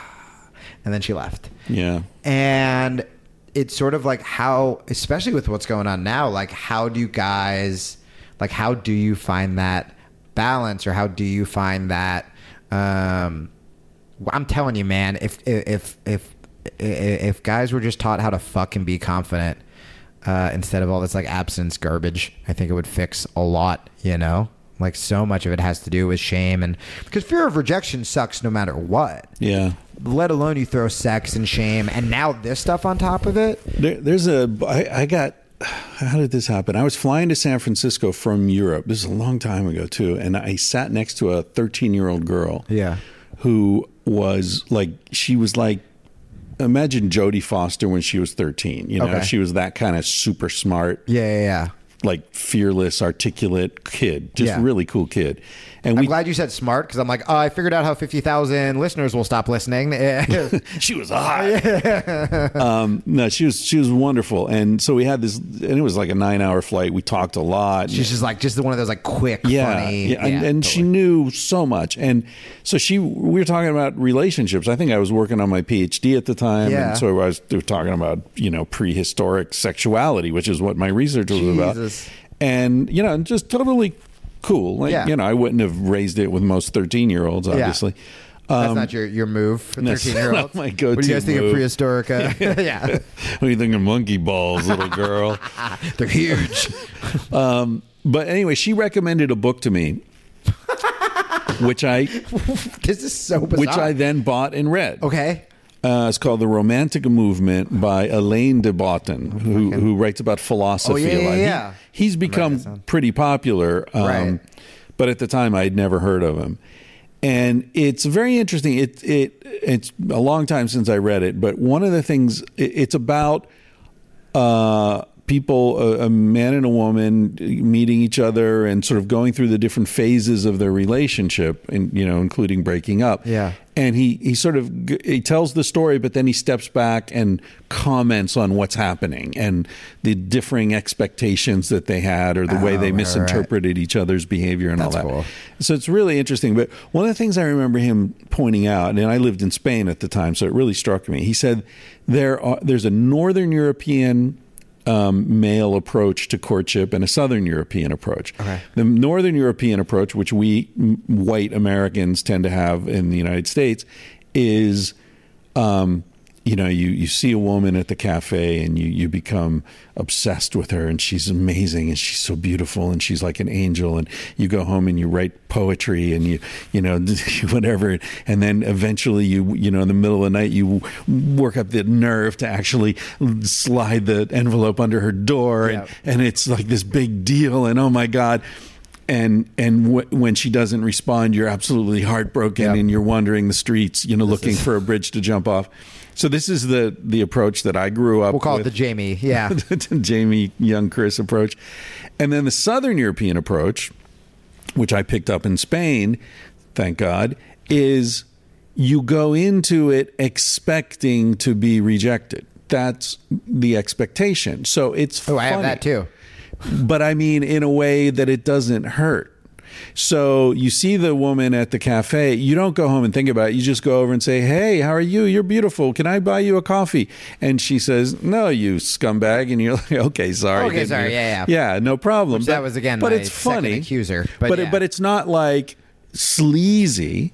It's just life. It's part of life. It's not, hey, if you look like someone who has a boyfriend, but if you don't and I could buy you a coffee, I'd love to. And she says, yeah, I got a boyfriend. My bad day, whatever. Yeah. Have a good day. I'd buy you a coffee anyway. I just won't sit with you, And so you sort of go into it expecting that it's not going to work out. You don't invest a lot in it. Just go, fuck it. So the rejection is no big deal. Yeah. When it comes in, and it isn't even really rejection, because you've set it up so she can laugh and say, yeah, I do have a boyfriend, and like, it's nothing personal, it's no big deal. Yeah, and it's also like, I don't know, I mean, I can't speak for women, but like, it seems like it would be a bummer to like, if you never, it's hard, right? Because you hear stories of women. Like, I used to live in New York, so all of my friends who are women are just like consistently creepily harassed on the way to the subway, from the subway, just screamed at, and it's like, that doesn't seem fun. Right. And I think the fact that I heard about those stories for so long makes me, like my waitress and I, like last night I went out and like we were just like laughing the whole time. Every time she came up, we had this great, and I was like, there was literally part of me that when I went to leave, was like, I don't even want to go up to her and say bye because I don't want it to seem like a creepy thing. And then I go so far as I'm like, what if she fucking knew who I was? And then like, of course I'm gonna hit on her because like I'm the creepy predator guy. Like it's so. And literally all we had was we just like fucking laughed the whole time. She was cute.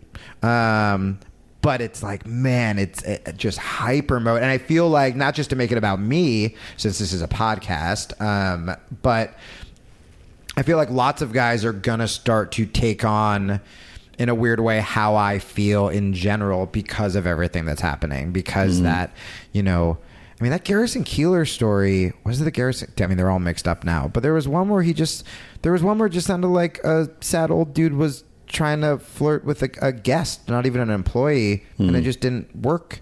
Yeah. It's like, that dude's life's over. And that's embarrassing to have, like, written about and, like... Yeah. Al Franken. I mean... Dude. Like... He left the Senate. I thought he was literally the day before. This is how fucked I am. Like, the day before, I was like, you know who's gonna be the next president? Al Franken. And I woke up the next morning. It would have been amazing in a country that isn't totally ridiculous and conflicted. I mean, the last straw was the woman who asked for a photo. Yep. He put his hand on her waist. She said, which I do, of course. He said he squeezed her at least twice or something, and she said, I love it. And she said, I don't even allow my husband to touch me that way in public. Well, homie, that's a you problem. That's not an Al Franken problem. And that's a husband problem. Right. That poor guy. I got to take a piss. Oh, yeah, great. We'll take a break here. All right, we're back from our piss break. We nailed it. Stuck the landing. I wanted to ask you... Before you do, just a reminder to you and to other listeners who are interested in this kind of stuff. I did an episode with my Uncle Dan. Okay. Who is the most relaxed man around women I've ever met. He's in his 70s. He came to visit me in Spain maybe 10 years ago. Yeah. And he doesn't speak any Spanish. And we'd be like sitting in a cafe outside. The guy's in his 70s. And women would just come over and be like, hi, introduce me to your uncle, this guy. Is he your dad? Like, no, it's my uncle. Like, oh, introduce me. And I'm translating. He's just has this magnetism. He's not like Robert Redford. He's not super good looking or anything. Yeah. But what he does is he creates a bubble of relaxation and happiness around him. That's kind of how I felt with that fucking waitress last night. And then I was just like, panic, leave. Well, the thing is, with a waitress, that's her job. I know. That's why I never want to do it. Yeah, it's like coming on to strippers, not to equate waitresses and strippers, but people who are, their job is to be friendly and make you feel happy to be there. Right. There's a creepiness to sort of like taking that and saying, hey. Because you were because you put a smiley face on my check, you must want to fuck. It's like, no, she lives off tips and makes $2 an hour. Exactly, right. Yeah, I think that's why I've never done the waitress thing. Yeah. But there is, but see, on the other side, it's your problem, which was my problem for a long time, not so much anymore. But, and by the way, just age makes this easier. For two reasons. One is, the things you're afraid are going to happen a few times, and then you realize, who gives a shit? Doesn't really matter. That's the thing. I was like, my life has literally already been torpedoed. I can handle a girl at a bar saying no. Right. That's the great gift of what you've been through. Seriously. Right. And the other thing is, as testosterone levels start to decline, you can relax. It's not like I have to get laid. I have to get laid. Right, exactly. It's like, I don't really care. Right. I mean, I could get laid or I could go home and go to bed. Which is an attractive quality. Yeah, exactly. Right. So, it's one of these things, it's like every job I've ever applied for that I didn't want, I was offered. Yeah, me too. That was the book deal I got. I went in with all these proposals to smaller places, and I was like, here's why you should like me. And then eventually when I went into Simon & Schuster, the biggest one, I was in like sweatpants and had my luggage because I was going to help my brother train for a fight, and I was going to the airport, and I was just like, I don't know, man. I just want these fucking people to get out of our way so we can just write what people like about us instead of trying to be neutered. And they were like, here's a lot of money. And I was like, all right. Yeah, so same deal. So how do you do that with the relationship? That's it. I mean, you do that with neediness drives away potential people, and fear attracts danger. I think we get everything backwards. The causality is backwards. Anyway, so with Dan, we talked about this a lot because I know there are a lot of younger men who are listening to this podcast and they're looking for guidance in this stuff. And he sort of was my model as I was growing up. And his thing is really interesting. He's like, I see a woman, and by the way, he's he's got stage 4 cancer. He's had it for years. Doesn't die. Seems totally fine. He's got 4 or 5 girlfriends. Oh my God. They all know each other. He sends me pictures of like him and 4 women out on the boat. He lives in Florida and they go out. He just doesn't lie. He's and see, the thing that is enigmatic about all this is that I think, and women have told me that the most attractive quality in a man for them is authenticity. Right. So maybe your authenticity is, look, I'm not looking for a relationship. I'm on the road most of the year. My life's complicated. You seem great. I'd love to hang out with you later if you want to, but on the table, this is what it's going to be. Yeah. I mean, what's so funny is even during that sort of like one night stand years, I think I did always want I always thought I was like a relationship guy because that's all I knew. Right. I just went from long-term relationship to long-term relationship. And so now, like, I'm reading your book, I've been listening to your podcast, and, like, I used to do stuff with, like, Dan Savage ages ago. I think he might think I'm a predator. I don't fucking know. But I think just, like, I had someone tell me something really interesting. Do you know this guy, Paul Provenza? No. So he's great. And he was the one who like discovered me when I was homeless. And he was talking to me about open relationships years ago before I tried it. And, he did that Green Room show. He was the host. Yeah. He created it. And so I remember I asked him what I'm sure everybody gets asked, where you go, well, what about love? And he goes, I love lots of people. And that struck me like so hard because I remember, you meet someone in this country or you meet someone there and maybe it's just a month, maybe it's a week, but you do feel this sense of like love and this, this sense of intimacy. And, that was definitely a moment I was like, oh, I can do this. And I think that's so beautiful. Just like you have friends in different parts of the world, right. You have like, people you love in different parts of the world. And I don't know if it's because like my brain has been romantic comedy brainwashed or I've only known monogamous relationships, but none of my monogamous relationships fucking worked. They're all disasters. And so I think it's sort of like training yourself to be like, hey, you're okay if you don't, because I think it also has to do with like mom's an alcoholic, codependency, abandonment issues on my part, and confidence, where I think one of the reasons I would relationship jump and probably get into a relationship that I knew wasn't going to work or I knew would be unhealthy is because someone would show interest and I would be like, oh, well, this is a fucking fluke, so I have to hold on to you because no one else is going to fuck me. Yeah, exactly. And so you kind of keep going with that. Yeah, and it seems to me that what's really important at this stage of life is to not misrepresent yourself to people. Yeah. And I think I would definitely do that by accident. Yeah, I think we all do at a certain stage of life. And the key is to try to first know yourself. And then once you do, be open about it. That's what everyone said. Joe said that to me. Stanhope said that to me. There's like, dude, you got to figure out who the fuck you are. Right. Because I've gone from, vegan feminist to MMA fighter to, and these are all things I thought that the part of me it was always there, but I think I was so longing for like acceptance that I would jump into things. Which explains the vehemence with which you adopted the whole social justice thing. Dude, you have to just triple down when you're like, this feels weird, I'm all in, and then a burning comedy behind me, right, where it was like, well, fuck them, they didn't accept me, right, this group accepts me, so now I'm gonna go hard and fuck comics and fuck all of this. But that's hard. I mean, what you're facing is, I talk about this a lot, this is Joseph Campbell's term, detribalization. And it sounds to me like you're sort of jumping from one tribe to the other.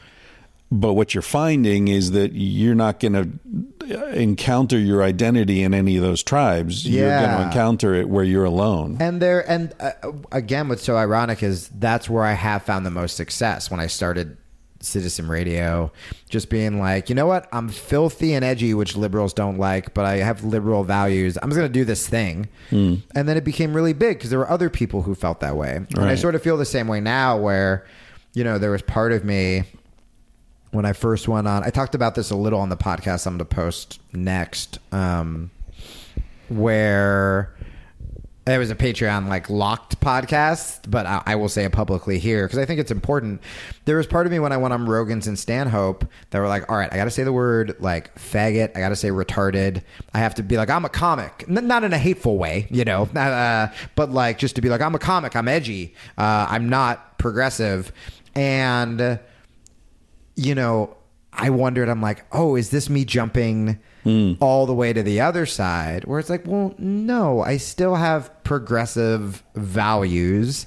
I still don't want to hurt a gay person. You know what I mean? But that instinct to just go full fucking burn it all down behind me is 100% there. Yeah. Yeah.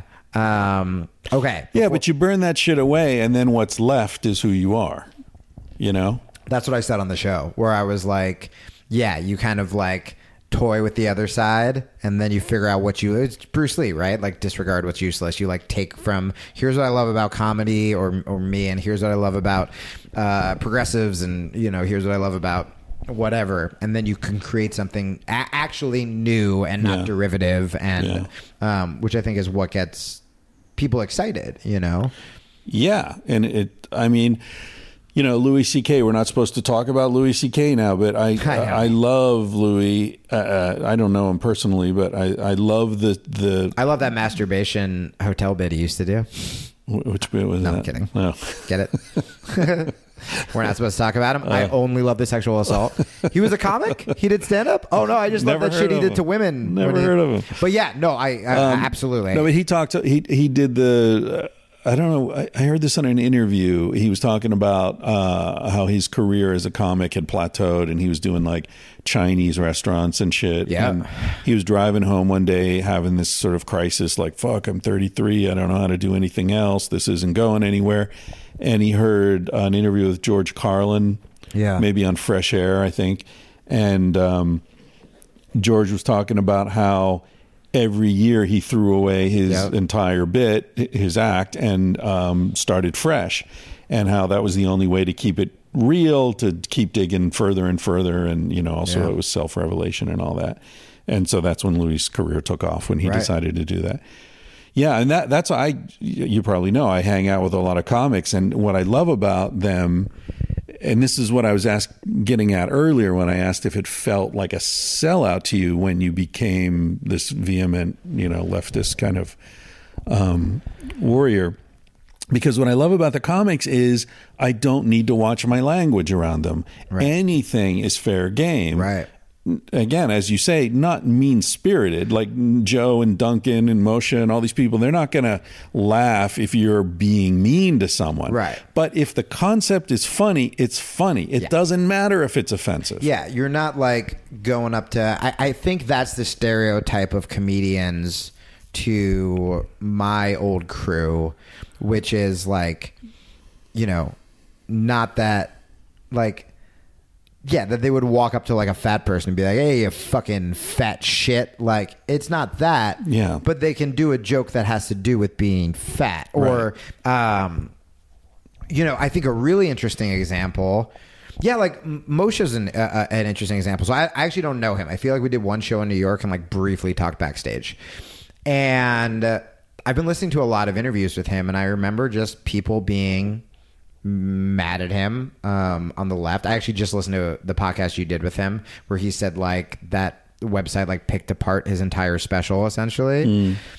And I was like, fuck, man, I wonder if I said something, because to me, I don't even investigate it. I don't get offended. I'm a fucking white straight guy. But I go, there was always part of me that was like, yeah, fuck, I failed at comedy. Fuck this comic who's making it.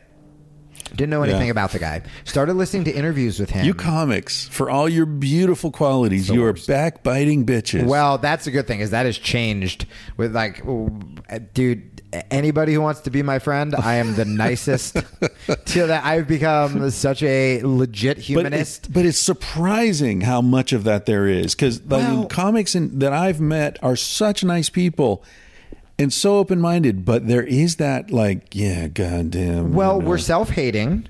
Yeah, that's what it is. You won't There's a get it as reservoir. much because your friends are very talented, and it's definitely like the people who helped me the most were, I mean, Jesus, it was like Rob, I mean, incredibly successful people because there was nothing. They still could hate themselves, but there was nothing to fear. Whereas there were so many comics where it's like, you know, I mean, there are probably like authors who you've never heard of who shit all over you, and it's just like, well, you've never heard of them for a reason because all they do is shit on other authors instead of like make shit. And so I didn't shit on comics really until I felt like a failure. Right. But Moshe is one of the only guys I guessed what his email is. Don't know if I was right. Don't know if it got to him. But I heard him on your podcast, but I also heard him on, I think, Greg Fitzsimmons' podcast. And it was the first time I heard a guy, and he's so progressive. If you guys don't know Moshe, you should definitely check him out. Really progressive, so intelligent, so fucking funny. And Moshe Kasher, by the way, we're talking about. And I finished his book, Kasher and the Rye, which I also loved. And yeah, it was the first time I heard someone just go, oh yeah, I slept with probably like 500 women. And like he wasn't ashamed, and he talked about just like on the road and like. And that was all one night. That was all one night, you guys. Yeah, Moshe, very good comic. Also, gangbang porn star Moshe Kasher. Get his book. But I literally wrote him. Which, if the fucking guy only heard Whirlwind, could think like a sexual predator wrote him and was like, you know, you really made me understand myself. But even just hearing someone just say that without shame. I mean, he's been through so much, but like, just say that without shame and being like, yeah, I would look for sex every night for, you know, whatever reasons, made me feel so like normal for a minute, and really reminded me that comics compared to progressives, I think they get more shit because they literally don't filter anything because they're not interested in making themselves look high and mighty or noble. And so they can come off more like assholes, but it's like, we're all thinking that stuff. Yeah. Or we, you know, have all fucked people we didn't want to fuck, or, you know, lied to get something or whatever. Comics are just honest about it. Right. And I think that's what I forgot that I admired so much about them, especially when, like I said, one progressive journalist reached out to make sure I wasn't dead. Like, I'd talk about my depression and suicide on like Citizen Radio and stuff. All these progressives who, like, look, man, if I was accused of like rape, okay, cool, I get it, or like assault or whatever, but like anyone who read the article is like, oh, this is insane. People who, you know, would only call me when they wanted to get on TV, or whose careers I like really put myself out for, or who emotionally I did. No one reached out to make sure I was alive, except for one journalist. But comics who I spent years shitting on, you know, Stanhope, Joe Provenza, Jim Norton, who I barely knew. I knew him probably when I was like 22, and the only thing I probably asked him was like, how do you get an agent? Can I open for you? I was just probably like a piece of shit open micer. Right. And he reached out because he talked very openly about his sex life and like, you know, and he was like, hey, I want you to know you're going to be okay, and like blah, blah, blah. And that's cool. And it was just these comics, and I was like, God, I spent so long thinking you guys were all fucking these sexist monsters. And you hear lots of them who even have quote unquote sexist jokes actually talk about women's issues and stuff like that. Yeah. And like, they're brilliant and they're not sexist. So let me ask you a question. Are you in danger of joining another tribe? By going like full comic fuck politics? No, not necessarily. Or just in general? I think the comic tribe is a self-correcting tribe. So that's kind of where what I want to do now, and you know. But I mean, are you going to be a fucking Scientologist 5 years from now? Dude, I did for the first time. I've shit on Scientology and religion my whole career, but the first time I drove by the big complex and I was like really sad and I saw it all lit up and stuff, I was like, I get it. I totally get it. Like, well, it's community. And you sound like someone who really is looking for community. Yeah, I feel like I've never had it. I mean, I'm finding it for the first time in my life with these comics. I found it with jiu-jitsu. And yeah, it's shocking that I haven't been molested or like indoctrinated into a cult. Because I'm very like want male role models, like want that validation, that community. I think with comics, I think now that I'm trying to talk about myself more on stage and on the podcast and really just like examine all this stuff and evolve my thoughts and talk to different people. I think that I'm actually going to find real friendships instead of just saying I'm part of a team. Right. You know? And I got bit in the ass so bad that it's like sort of the last thing. I mean, but I've also had a bunch of like fucking like very popular, very financially successful, more like right-leaning free speech libertarian people be like, come on my show, like our audience is going to love you. And I'm like, oh, that's be fucking tempting to have like a rabid audience again. But I found like even on Rogan's show when I did it, we talked about stuff that I didn't think we would agree on so hard, like police brutality and Islamophobia. Obviously pro police brutality. I'm kidding. But we talked about like when I was left to my own devices for 3 hours, I'm still the same person at heart. I didn't change my views. I'm not suddenly going to be a fucking conservative. I just think I'm much more open-minded. I hope. And trying to figure out where the fuck I went wrong, you know? So I hope not. I think if I'm aware enough about the culty shit, but I'm definitely going like pretty hard back into being like a comic and being proud of being a comic because there are so many diverse. What's funny, man, is you fucking all these progressives who are talking about like we have to defend like trans people of color. It's like, where's your trans friend? Because I'm only hanging out with white kids in Brooklyn who are tweeting this. And the first time I actually hung out around like a purely diverse crowd was jiu-jitsu. And you guys all think MMA is like a blood sport. Jiu-jitsu and comedy. Like being back in comedy, I'm like, oh, I'm actually hanging out with actual diverse people. Right. I'm actually hanging out with diverse people when I do jiu-jitsu or, you know, Muay Thai or whatever. And yeah, Brooklyn progressive nation writers, very fucking white. Yeah. Very fucking white. Yeah. Yeah, my wife grew up in Africa. She's Asian, primarily Asian, but a lot of people think she's black. She has some African blood as well, I guess. And she often talks about how annoying the racism is in America compared to the racism in Africa. Oh, interesting. Because in Africa, it's on the table. It's out. It's like, I don't like black people. You know, Yeah. I'd never let my children marry a black person.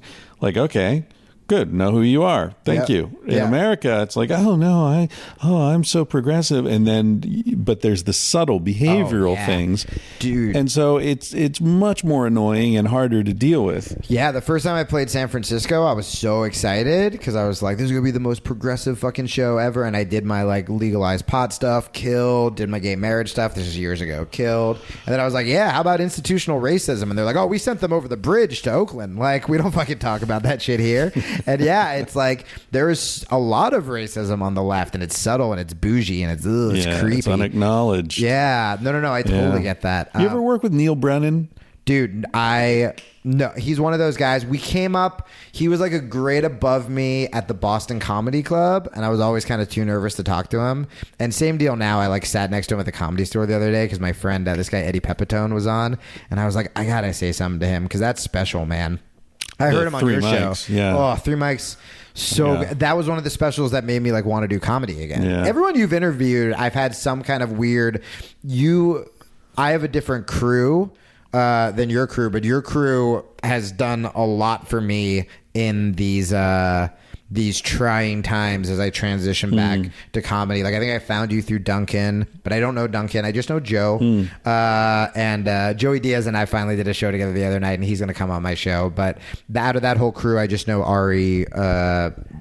Ari's great too. Ari would be great on your podcast. I've had him on twice. Oh, have you? I got to hear it. Okay, because he's at least twice, maybe 3 times. Because he's been one of those dudes who's not really relationshipy. He's just like fucking like women on the road and a charmer. Yeah, and I want to hang out with him. He's become much more badass. I met him the first time maybe 4 years ago. I was wondering because is that new? Because now he's just like a fucking super stud. Yeah.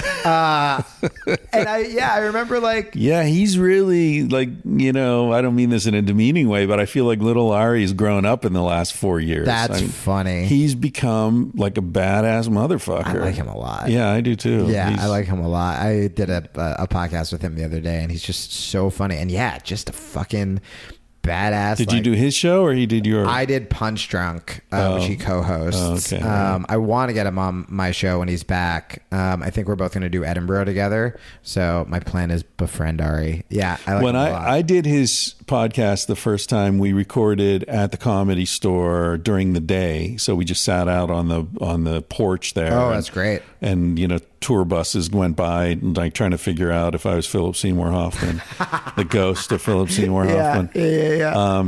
That was the first time we met, and he was all excited. He was like, "Well, this is the first doctor I've had on my podcast, PhD and all this shit," and playing up all that. And then at the end of it, he hands me a $50 bill. And I'm like, "What is this?" He's like, "No, I pay my guests. I make money off this thing." Well, I have terrible news, Chris. Yeah, I know. What are we going to do? Give each other 50? Hand it back and forth? No, I mean, I've never paid a guest, but it really struck me like what a cool thing to do. Like he was making money, and I haven't made money on my podcast until just very recently. I still don't do ads, by the way. You're talking earlier about we went the whole 8 years or almost 10 years, no ads. How did you monetize it? So we actually had a smaller audience than people thought and probably made more money than people thought, which I can tell you off air. We just did it. People really liked us. And we it's just donations. For the longest time. Yeah, we kind of had a Patreon model before Patreon. And I think that the reason it did start to go down by a lot before all this stuff happened was... There's just something about fucking sincerity, being like, we're not going to have ads. This is who we are. Here are all of our flaws. Like, my favorite parts of Citizen Radio weren't just regurgitating what the nation wrote. It was like when I talked about like my depression or like substance problems or, being lonely. And those were the episodes where we got so many emails the next day. And I think if you have an authentic show and you're just like, hey, man, if you support us, here we go. Right. Plus, it was really progressive, so I think they liked that we were commercial free, and they're like, we're going to step in, and Fits they were part of it. Yeah. I'm going to try to do that now with Patreon, but now there's so many more podcasts. Like, we kind of had that donor model before anyone did. So, but now it's like, if people are giving $5 a month to like 35 podcasts, I'm like, it'll probably be a little harder, but I honestly think the key was authenticity because we didn't even have bonus content. You didn't get a fucking tote bag or shit. If you paid $5 a month or $50 a month, it was like you're getting the same. But we had people who paid $100 a month, just because they supported it, So we'll see if it happens with this one. But it was cool. That's something I was really proud of with the show. It's like, it didn't have commercials or anything. Were you going to say something about Neil? I feel like you have a list of comics I need you to email and be like, Jamie's not a predator. He thinks you're a cool guy. I'm like, you have to get me laid and you have to make me friends with Moshe and Neil Brennan. This is what I have to do. Then I'll give you $50. That's very cheap for pimping. That is cheap for pimping. That is true. Were you bringing up Neil for the Neil? No, just because Neil, I don't. Neil's not a friend or anything. Yeah. Your episode with him was great. It was wonderful. It was the only time I've hung out with him. Yeah. And I don't think we're gonna like go hiking together or anything. Yeah. But I'll go hiking. But he's. I was just struck by how incredibly authentic and sincere he is. Yeah. Which I kind of expected after seeing 3 mics. Yeah. But also at the end of it, there was this really funny thing. Like after, it went really quickly, of course, and I was excited to meet him. He's, someone I admire. And Chappelle's show was amazing.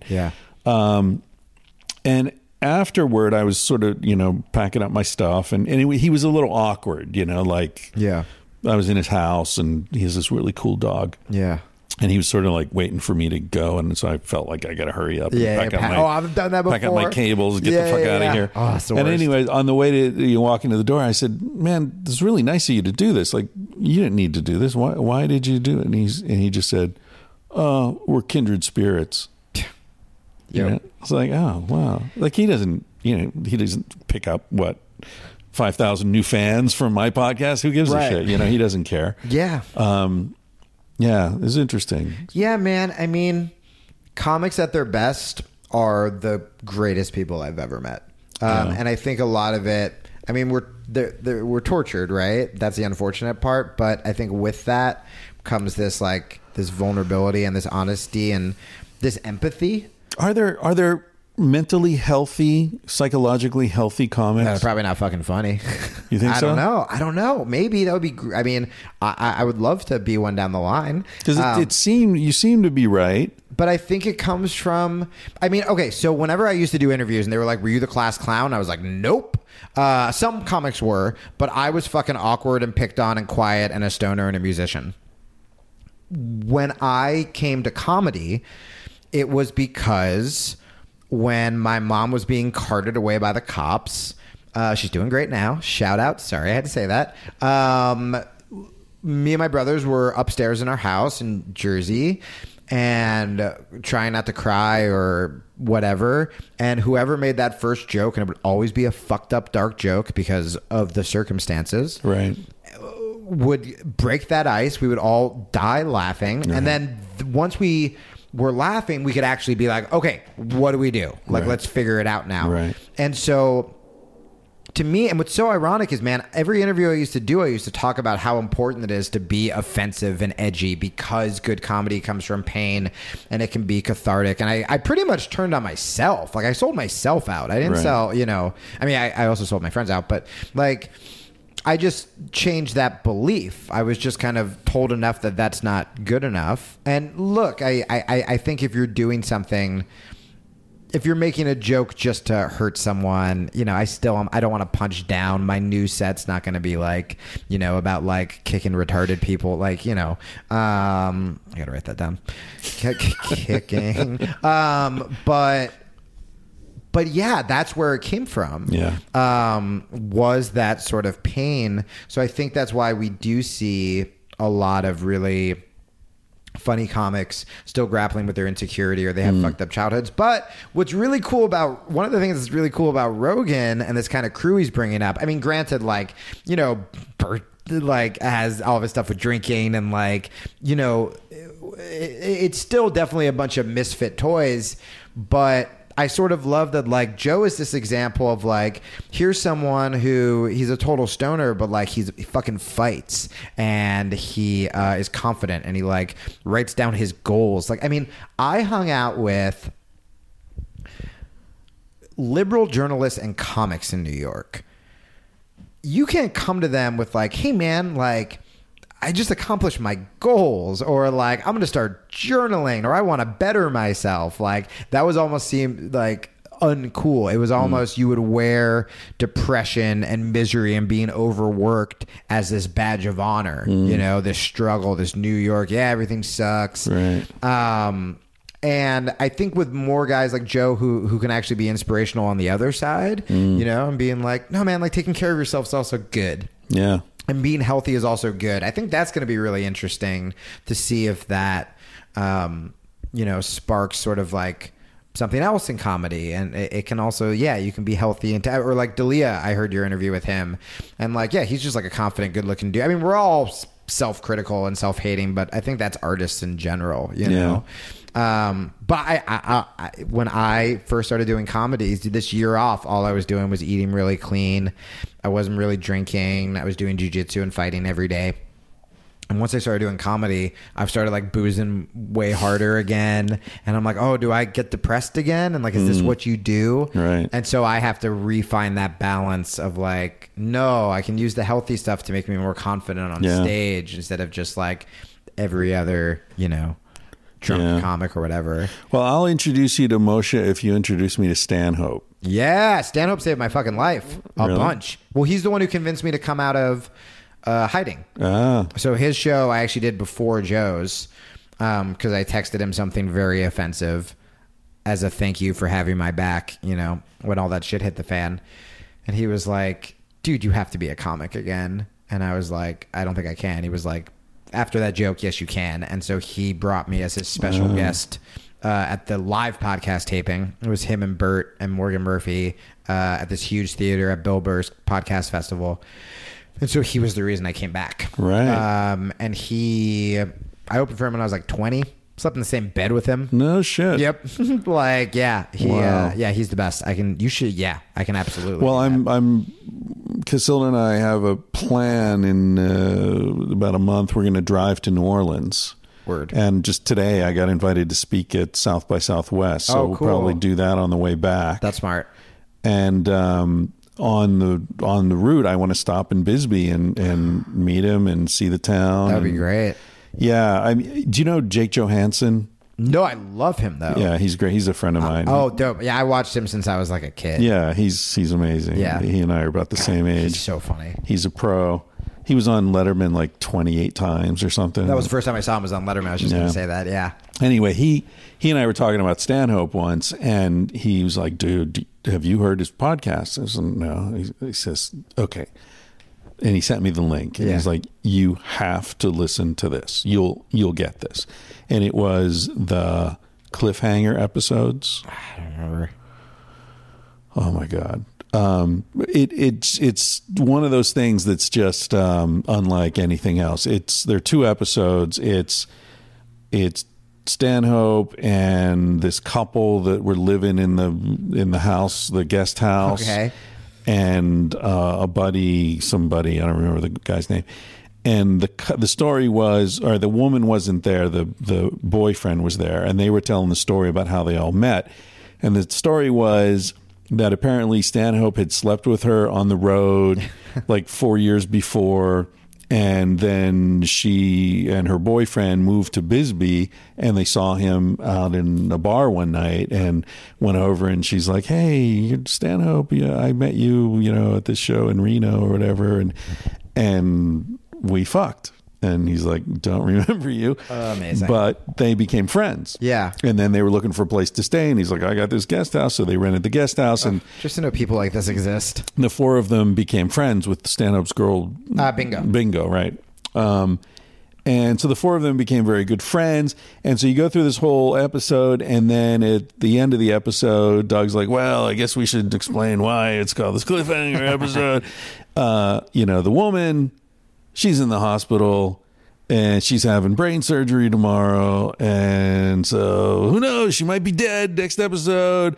And what's going to happen? Hey, if your girlfriend dies, how are you going to deal with that, man? And, and everyone's laughing, but they're laughing in a way that's not funny. It's to get them through. They're survival laughing, right? They're laughing as a way to show they trust each other and they love each other, and they're going through this thing together, right? Like you and your brothers, right? Yeah. And anyway, I won't talk more about it, but if anyone, I've talked about it on the podcast before, I will 100% make that. They're 2 episodes, and it's one of the most powerful experiences I've had listening to media. Well, yeah, I mean, he was the best comic I've ever seen. Would take the most tragic thing that happened in the town we were in on the news and open with a bit about that, either as a challenge to himself or he's also the sweetest guy in the world. I mean, he only takes degenerates on the road. Like, he got drunk and was like, "Look, just so you know, I'm not gonna take you on the road. I know you're gonna want to open for me, but I have much more fucked up guys that I take on the road." They need it more. Yeah. And it's like, "Oh, I'm the good one." You know what I mean? Just because I do jujitsu or whatever. I'm like, I was in hiding for a year, but he's like so good to his friends. And he flew me down he was doing me a favor. He was bringing me he flew me to Phoenix, put me up for 2 nights. He's just he's a good guy. He doesn't actually have a mean bone in his body. He's so he's the funniest person on the planet. But totally. Moshe, I think it's just fucking incredible. Before you run out of time, I always hear you being very nice to your guests and being like, "Oh, I know you got to get out of here." I like that you haven't done that with me, because you're like, "You have nowhere to go. You sleep on a couch." And people think you're a predator. I wanted to Don't get too comfortable on that couch there, Jamie. I know. It's so good. Yeah. This is more comfortable than mine. It's a leather couch. We're in nature. Right now I'm in Studio City. So, and this is probably, I want to make the cliche questions you get not cliche, but it's literally because I, as Jamie, am so curious about it. Not like I'm not in book tour mode, but like, do you think that there is? Do you think it is possible to have? I mean, of course you do, but or what the key components would be to having a healthy monogamous relationship, or do you think that adding an open, more honest component to it is kind of like, you know, more sustainable, I guess? And again, I know you've gotten so many iterations of this question since writing that book, but like this is literally like for Jamie, because I don't want the next girl I fucking meet to be like, I love you, we have to jump into a relationship, and then the same garbage happens. But I think I'm also afraid to, because of what happened before when I was like sleeping around or tried an open relationship, albeit a very unhealthy one. I think I'm almost like, nervous for that too. Well, I generally find that the answer resides in the question.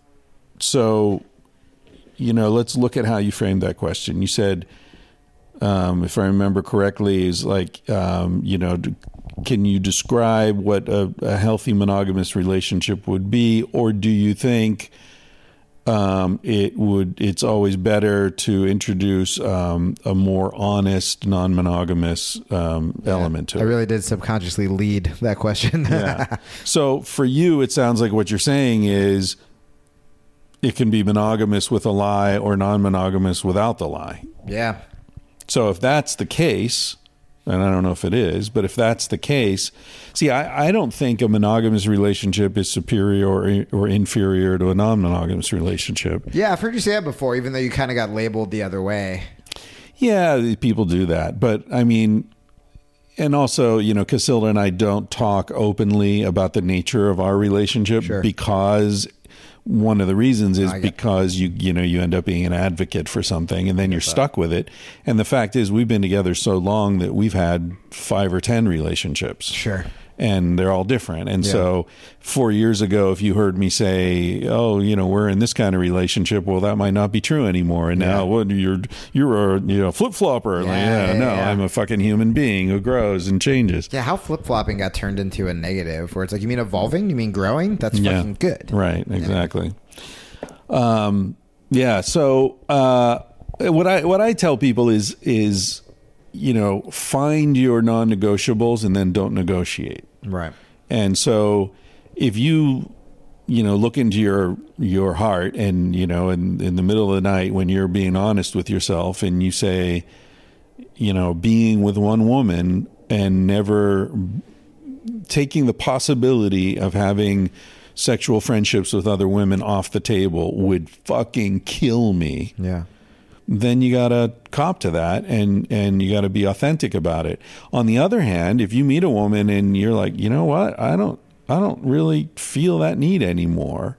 I mean, I was listening to a guy talking about this where he was, you know, he met a woman and he was like, suddenly other women's beauty didn't involve me the way it used to. Yeah. It was like, look at those beautiful mountains, but I had no desire to hike in them or own them, you know? That's how I felt with my last girlfriend, where she was just so gorgeous. And I was, and in the beginning of the relationship, she goes, just so you know, I'm kind of jealous. That's like my downfall. And I was just like, fucking, you got nothing to worry about with me? Like, Jesus Christ, like, you're so out of my league. I was like, you're fine. And it got so unhealthy and so toxic when there was nothing to be jealous about. She was that jealous. Yeah, oh, yeah. Like,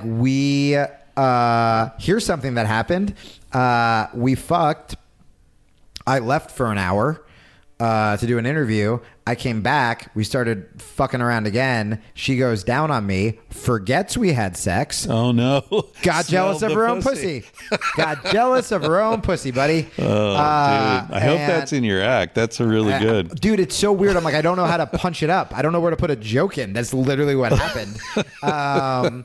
And it was stuff like that, and she knew it, and I wanted to fucking fix her, and it just didn't work. But I really felt that way with her. I was just like, yeah, I didn't check out other girls. I was just like, I have it. But as the relationship got more and more, unhealthy, because I think a lot of people too start off wanting that and thinking they can do that. And, God, every relationship you start and you're fucking like 5 times a day and you're like, I guess this is what we're going to do forever. And yeah, right. So like right now, I'm like, if you gave me non-jealous her and I could actually have a real wedding for the first time. And I mean, there's part of me that I fucking fantasize about normalcy, whatever that is, even though knowing that doesn't work either.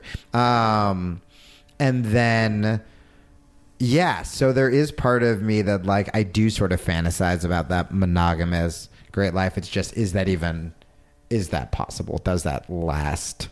Jake has a good thing about this in one of his, I don't know if it was on a DVD I saw or I saw him do it live, but he was like, he's been married a long time. And he's like, the secret is you wake up every morning and you decide not to get divorced. Yeah. That's it. Yeah. That's the secret. So it's like, what works? What doesn't work? What does it mean to work? You know? And I remember Margaret Mead, the great anthropologist, was doing an interview, and she'd been married like, I think 3 times at that point. And, she wrote about sexuality. She's an amazing woman. And a journalist said to her, well, you've been in 3 failed marriages now. Why do you feel, compelled to write about this stuff? And she said, excuse me, I've been married to 3 beautiful, wonderful men, all of whom remain very close friends of mine. None of those was a failed marriage. Right. So how we define these things, I think, is really important. Yeah, that's so true. Mine ended pretty fucking bad. And it, it's heartbreaking because it's like, we lived out of our car together and made this like beautiful show. And when all this shit went down, I was just desperately trying to like kind of save a friendship, and I get it. But we're so used to just like being resentful and bitter, and I'm not allowing myself. When all this shit happened to me, I was like, I can either turn into just the most bitter, fucking woman-hating, angry, or I can move on with my life, try to better the things that I need to better, and appreciate what I had. Because even that ended so publicly, horrifically, it was like, we taught each other how to be brave. It's a big fucking deal. Like, I wouldn't trade that. But,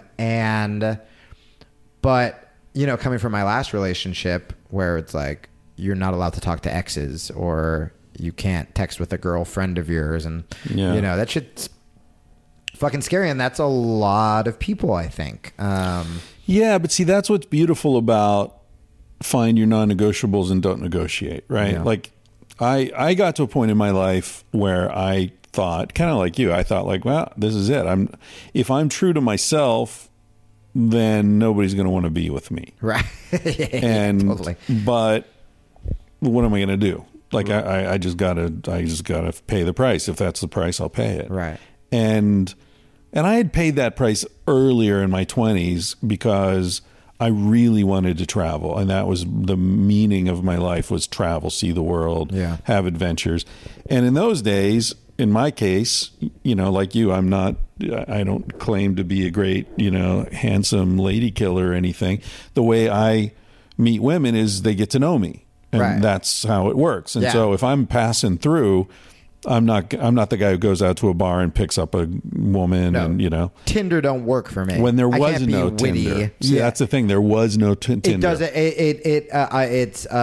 I was like, finally, I'm single. I can do this. And I was like, oh, I'm not good at, because I'm not the guy you see in the picture, and you go, I'm like, but then it's like, we're now being told that if they like you on stage, that's predatory. Right. So like that's what I do. That's what I do. That's my job. Yeah. I was thinking about that with the whole like power dynamic thing, where it's just like you can't just fuck CEO. Right now, any woman with a day job is more powerful than me. Like, you know what I mean? And even or a bed. Or a bed. Yeah, if you have more than a futon, or if you have a couch that folds out, mine doesn't even fold out. If you have a couch that folds out, you're fucking taking advantage of me. I'm Me Tooing you. You are preying on my weakness. Yeah. You want to just give your number so they can call you up and prey on your weakness? Well, no, I can't even if you have girls that are listening to the show that are like, ooh, I'd be interested in him. You can't even fucking tweet at me because I have it set on my mentions so I only see people who follow me who I follow. So like it's just like the comics I follow and stuff. So if you tweeted me, I would see it because I follow you. But if any of your listeners tweet me, I won't, because I've gotten so many fucking death threats that I don't want to kill myself every time. Oh yeah. Oh my God. So many death threats. My career has been riddled with death threats. Yeah, this whole like internet thing. I mean, I know it's out there, but for some reason it doesn't hit me. Like I say really rude shit on social media. And yeah, you're like edgy on the podcast. I think again, Stanhope said they don't bother with me. No, Stanhope said this to me, where when I was first going on the podcast, I read for the first time. So I didn't read the Jezebel article when it came out. I read it for the first time a year in because I'm about to do Doug's podcast. I figured that would lead to me going back on Joe's show. And I was like, I should probably be prepared because they're going to have this article. Right. And I have spent the year making amends with being a shitty person in a lot of regards, being very selfish, very self-involved. But when it came to these words like abuse and predatory, I was just like, I have Doug and Doug and Doug going from suicidal and self-hating to how can I make myself a better person? And those words aren't there. They're just straight up not there. And I've been as honest with myself and self-critical as I can be. So I sit down and I read this article and I'm terrified. And I'm hiding it because I have my jealous girlfriend in the other room. So I'm like sitting on the toilet reading this article for the first time. And I'm like, all right, time to like fess up to what I've done. And that's when I read the article for the first time and I was like, oh my God, this isn't even fucking true, most of it. Right? Or it's worded in such a, like, I'll tell you off air, but like it's insane. So I called Doug and I go, man, I know like part of coming back for these redemption stories are you apologize for the thing you're accused of. And I go, man, I'm like reading this article and I'm like, I didn't fucking do anything.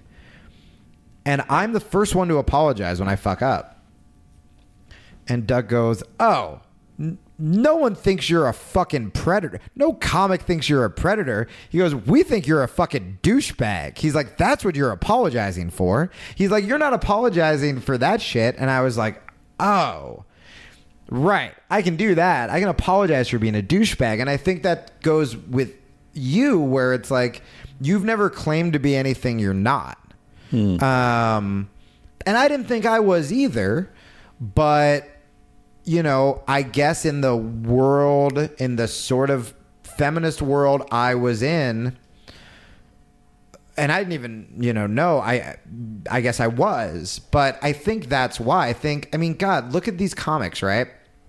All of our favorite comics have talked about things infinitely worse than I was accused of on stage to laughs, and that same stuff brought me crumbling down, right? Like, remember Patrice O'Neal? Yeah. Oh, or like Jim Norton or like all those guys. Bill Burr like screaming at his wife. Is he confessing to mental abuse? Like, no. These are decent, honest people, and we all do these things. I think it's when you hold yourself up to this ridiculous standard of purity. Right. Which I never thought I was doing because I was so open about my depression and substance issues and being a fuck up. I was so open about all that stuff that I kind of, I never saw myself as like a fucking Ted Haggard or Jimmy Swaggart or any of those fucking guys. Right. So what were you guilty of? Certainty? I don't know. I mean, when you were attacking on Twitter. See, certainty. It seems to in me regards like, to what you were talking about before. Yeah. 100%. It was just, and I will raise that to ill-informed certainty. right. All certainty is ill-informed. That's true. There were people who, so two examples. I don't know why I always remember this. Fareed Zakaria. And I'm certain of that. Fareed Zakaria and Jonathan Chait. I couldn't tell you anything about these guys. I can tell you, I think Jonathan Chait's written about college campus censorship, and Fareed's on CNN, and Michael Moore. He was wrong in that Michael Moore health care thing. But I don't really know about Fareed's foreign policy. There are a bunch of famous people like that our version of the left, just anytime they said something, we hated them. And I honestly couldn't tell you why. There could be reasons. I'm not using them as an example. Like, there absolutely could be reasons. But you just get in this sort of rhythm of, my co-host on the show would be like, Fareed Zakaria. And I'm like, yeah, that fucking asshole. I don't know why. I have no idea. Yeah. Like, he could be lovely. I don't know. But you sort of just have these names and these talking points, and you don't really dig deeper. Yeah. And you're just like, this is the guy we're yelling at today. Right. And then that's what you do.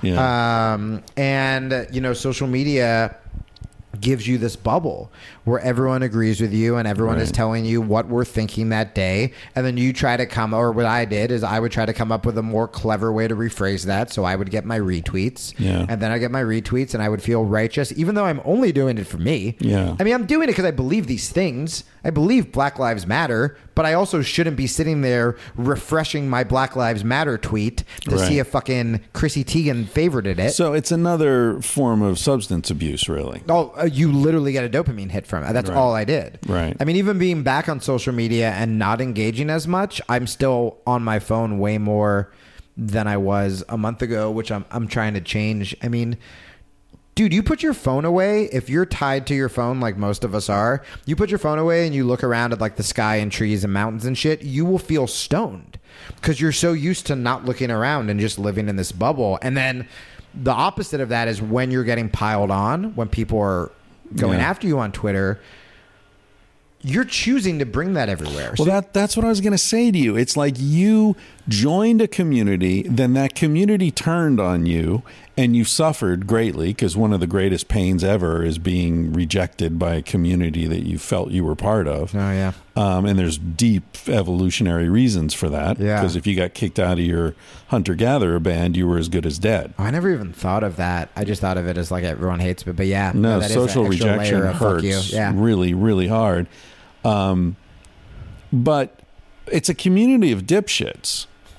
So it's kind of like, come back to the main pond here, and it doesn't. This is the thing. See, this It's like being kicked out of the tribe that like just the like tribe the of reject idiots. tribe that like, yeah. who gives a fuck?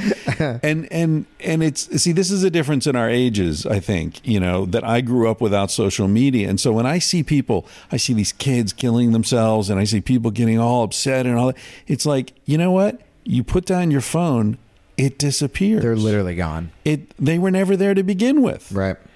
You know? It's like going to horror movies and getting so scared you can't function, but you keep going to the horror. Just stop going to horror movies. Right. Yeah, I mean, I used to. It was crazy. If I was getting lambasted on Twitter, suddenly like I'm being called a cuck at dinner with my girlfriend, and then I go into the bathroom and I'm being called like a fag, and I'm like, I could just stop. You could just leave them behind. Dude, the moment where I like realized like I have to stop this is I'm fighting with a stranger on Twitter at home. And I have this epiphany, and I go, you know what? Fuck this. I live on this like gorgeous park. I'm going to go walk through Prospect Park. I'm going to walk to the water. I'm just going to be with nature. I'm going to listen to music. And I don't even remember how I got on my phone again.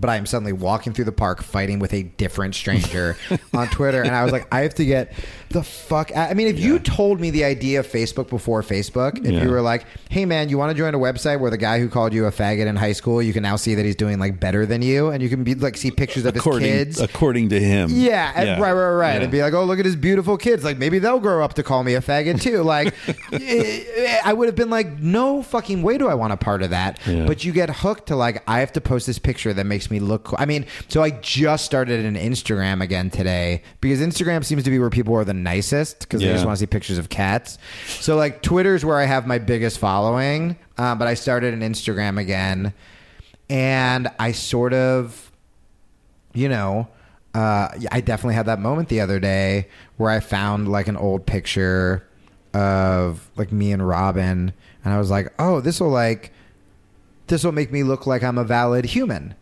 like an entertainment person who deserves to have an Instagram. I mean, I missed him, and like it was an anniversary picture that came up on Facebook, and I wanted to post it, but I would be a liar if I said I also didn't have that sleazy, shitty, demeaning thought about that picture. And I posted it, and then like I got likes, and I'm like, cool, people will remember that like I was somebody and not just this fucking like leper, because like I was friends with this guy. And it's like so fucked up. It's like, who gives a shit? You know what I mean? Like I just want to post pictures of like my cats and like get stoned and do dumb Instagram stories. But yeah, it's really, really interesting what it does to you. Like I've read studies about people who just judge their lives by other people's Facebooks, but it's like these are all very carefully curated. Yeah. People aren't posting like, here's the picture of when I got fucking too drunk and pissed in a dumpster. Here's me with diarrhea. Yeah, exactly. Here's me getting rejected by this girl who's way out of my league. Like, no, we're posting pictures with the hot chicks, and we're posting pictures of like being on stage and like shit like that.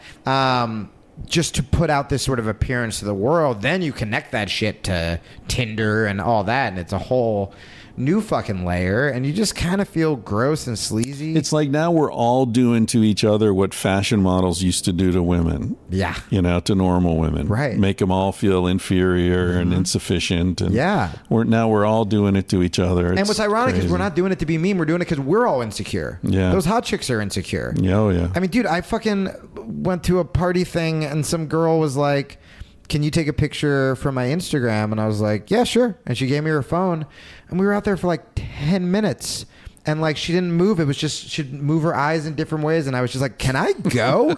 This is fucking terrible. And then like she'd look at it, and she's like, oh, you didn't do it right. I was like, what else is there? And like, or like you're just on your phone all day, and it's like there are real people around you could be connecting with. But instead, we just have to put out this, like I said, this curated version to a bunch of other people on the internet because we get that instant feedback, and it seems easier. But kids these days, throw away your fucking phones. Throw it away. Get off my lawn. It's throw away your phone. I'm adopting. I think I'm sort of coming into my age in a way. I think I've always been a grumpy old man, and now I'm starting to look like it. I think when I was 25, people were like, dude, why are you saying that shit? You're 25. And I'm like, no. Yeah, it's weird. Physically, I spoke about this on the podcast recently. Physically is like there was a period between maybe 28 and 38 or in there, late 20s, late 30s, where I'd look in the mirror and be like, yeah, that's me. Yeah. It wasn't me before. Right. And then it got like, now I look in the mirror, I'm like, who the fuck is that old dude? I got that. So there was this period where age-wise, physiologically, like that's who I am. Yeah. But personality-wise, I've always been like, let's go to Burning. Yeah, fuck Burning Man. Oh, like, dude, dust and cops and like, yeah. Yep. I went to Burning Man this year actually for the first time. First and only. Yeah. Well, do you have the same way where I'm like, I will talk about like fucking we gotta get rid of like consumerism, and everyone should like live in the woods, and people are like, do you want to go camping? I was like, well, I mean, we can get like a hotel by the woods, and then like we can walk there from the hotel just because there's a fridge, and I can like go to the bathroom, and I like going in the woods. I leave parties at 11. I really do want to start. I feel like this is the year of like woods and mushrooms for me, because it's very it's the opposite of your phone. It's real. Yeah. That's it. It's real. Did I hear this in your podcast, or maybe someone else's? But as required by law, when I moved to California and all this shit happened, I started meditating and doing yoga, and it's almost like health and mindfulness is blowing up in such a way that I do wonder if it's a rebuttal to people just being driven crazy by social media and literally, because if you brought up meditation 10 years ago, I just assumed like Buddhist monks and like did that. You know what I mean? I've been meditating since I was 8. Have you? Yeah, it was part of my kung fu classes. Apparently all these like successful CEOs have been, that's like in Tim Ferriss's book, like the thing that like the most successful people had in common apparently was mindfulness and like journaling. Yeah. But like I never really started doing that. I never started doing that shit till it all came crashing down. And like, yeah, I think again, it's an age thing, because I'm old enough that I caught the tail end of the 60s. Right. And that makes stuff, sense. the meditating and the, nature, back to the land. That was all like silly to my generation. Right. By the time you came, that was all old bullshit. It was just, yeah. And now it's coming back, so beat you're up the catching meditating the second wave of it. Right. Yeah. Dude, I mean, thank God, like besides just actually having friends in LA instead of New York, moving out here just very much seems like people are searching for joy and health and positivity and nature, whereas New York, like I said, it was just how miserable can you be. I really got fucking lucky. That gets old. Yeah. No, I'll tell you, I lived in Spain most of my life, and I've been here about a year and a half now, and I always hated LA because I have relatives here. I used to come visit when I was a kid. Right. Always hated it. The strivers and the, what do you do? What do you do? Yeah, all that shit. But I really like it now. Yeah, man. I mean, I think LA's changed, and my approach to it is different because of the book, and like I get to hang out with people like you and Rogan and Duncan, and I lived in Moby's pool house Moby. for the first month I was here. Did you? Yeah. Does he still live at that place? I thought he sold that place up in the Hollywood Hills. He did. Then he moved to a place by Griffith Park, which he just sold. But that's where I was in the Griffith Park place. Oh, okay. But yeah, my first LA day was like a Republican. It was literally the most cliche LA. I landed in LAX. I took an Uber to go buy a Prius. I drove that Prius to go get vegan food. I got vegan food and went to Moby's pool house. Holy shit, yeah, man. that's like as LA as you can get. That's great. Yeah. I was coming to LA and Neil Strauss, Yep. who I had not met in person. I'd Skyped. He interviewed me for The Truth. Right.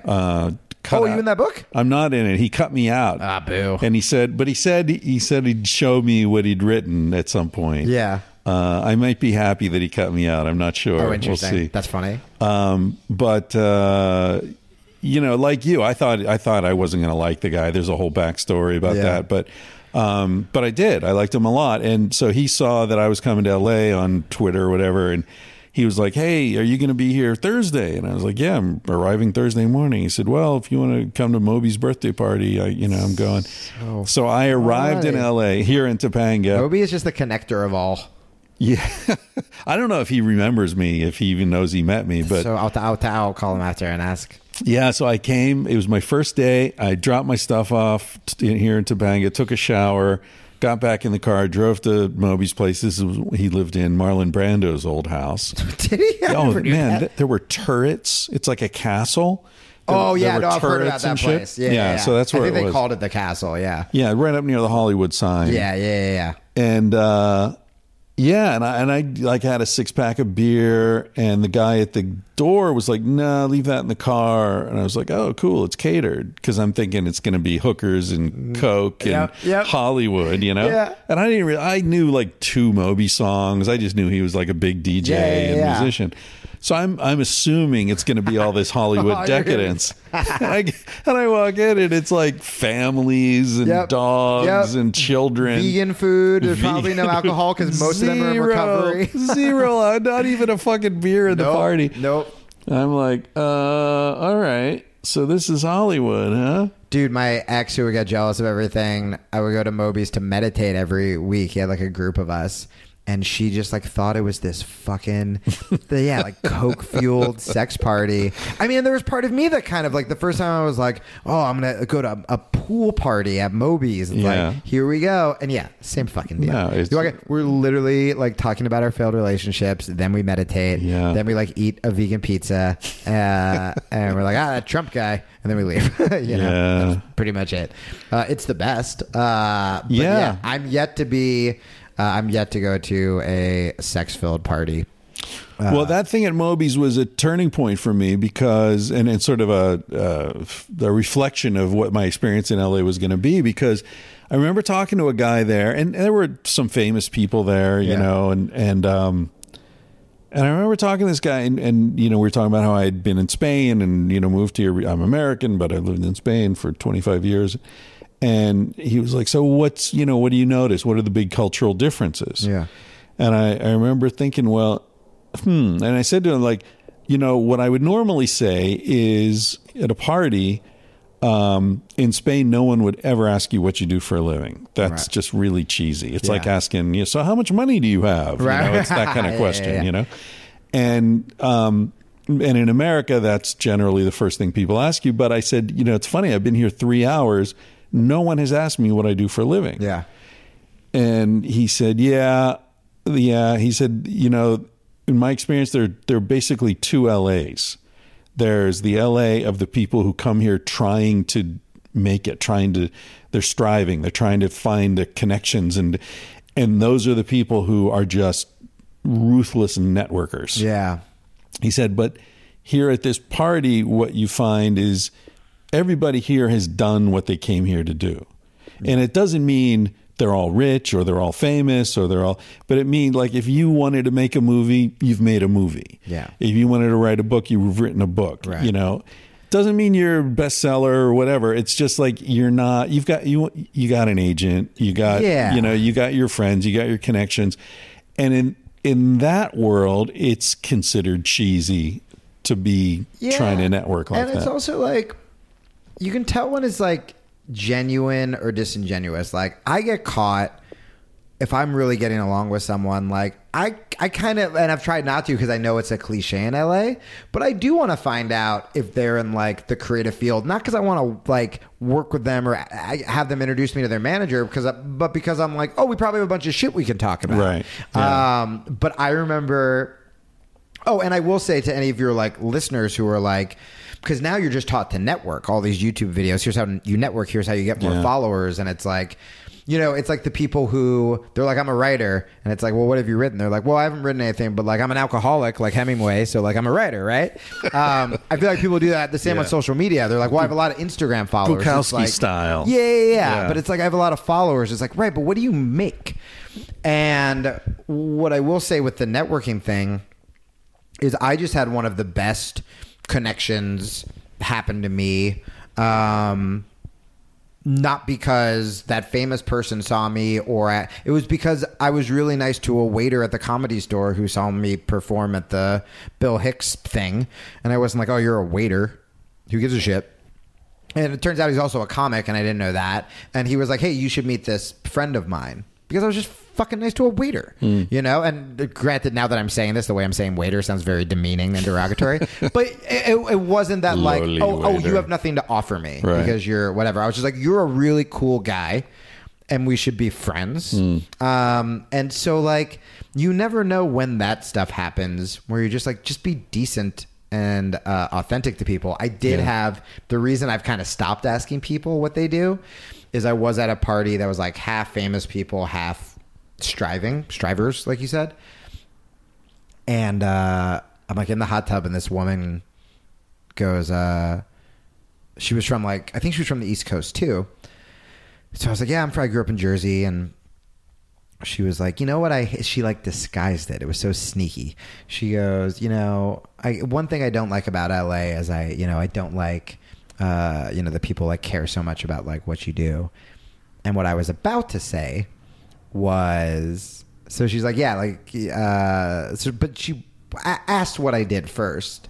And then she gave her little speech about how it's so shallow and pretty much what you just said. And I was about to bomb with her. I was about to be like, yeah, you know, I noticed ever since I started telling people that I teach martial arts, you know, the shallow people have cared a lot less because, you know, I used to be on TV but I can really bond with them over like sports and how it's made me more confident and teaching and all this stuff. So that was my plan. I literally get to the word arts. I was like, teaching martial arts. And she got up and left. Didn't even make an excuse. I like see her eyes start to fucking wander, and I was just like, no fucking way. I look at my friend who's next to me, and I just go, is this fucking happening? He goes, I don't know, dude. I have no fucking idea. And she literally got out of the hot tub, left a hot tub, got out of the hot tub and left. And I was like, Jesus, okay, so that's what the cliche looks like. Cool, don't be that. But yeah, I mean, that's also been my thing is I've been lucky enough, like you, where I just kind of like hang out with really talented people. And they don't need to do that bullshit. And that's not to say that, you know, they're all famous or they're just creative and interesting and confident. Yeah. I mean, that's the biggest thing. It's like, how can I come out of this, the worst thing that's ever happened to me and actually leave it more confident? And I realized, like, even when I was quote unquote successful and quote unquote not poor, I was fucking miserable and I hated myself. And it's a very bizarre situation right now to have the least money I've ever had, the first time I haven't had my own home, the first time I've had a day job, and actually be the most confident, the most clear-headed, the most like happy. I'm striving. Like, I want to work and hustle and get the fuck out of this situation, you know? And do art again. You know, once I started doing stand-up again a month ago, I definitely am like, oh, fuck. Like, I'm going to go hard and do this. So I haven't lost, like, drive. But it's not... Yeah, I don't know. It feels weird and it feels good. I'm very interested to see if it'll pass over to relationship land. But I was good. I turned down a bunch of like dates, even though I'm still like in the, you know, whenever I break up with a girl, the first thing is like I have to fuck someone immediately to like prove to myself that I'm gonna be okay. I'm like, I haven't done that. And I feel like pretty good about that. Good. I think that's like a confidence move. Yeah, because see the problem is, I mean, for me, it isn't about monogamy or non-monogamy. It's about, are you? I think it's Saint Augustine who's credited with saying, "Love and do as you please." Huh. Are you being real? So if you're like fucking someone to prove to yourself that you then you're treating her like a non-entity. Yep. And so that's bullshit. Yep. And so you're going to end up, you're drinking poison there. Yeah. And you deserve to, right?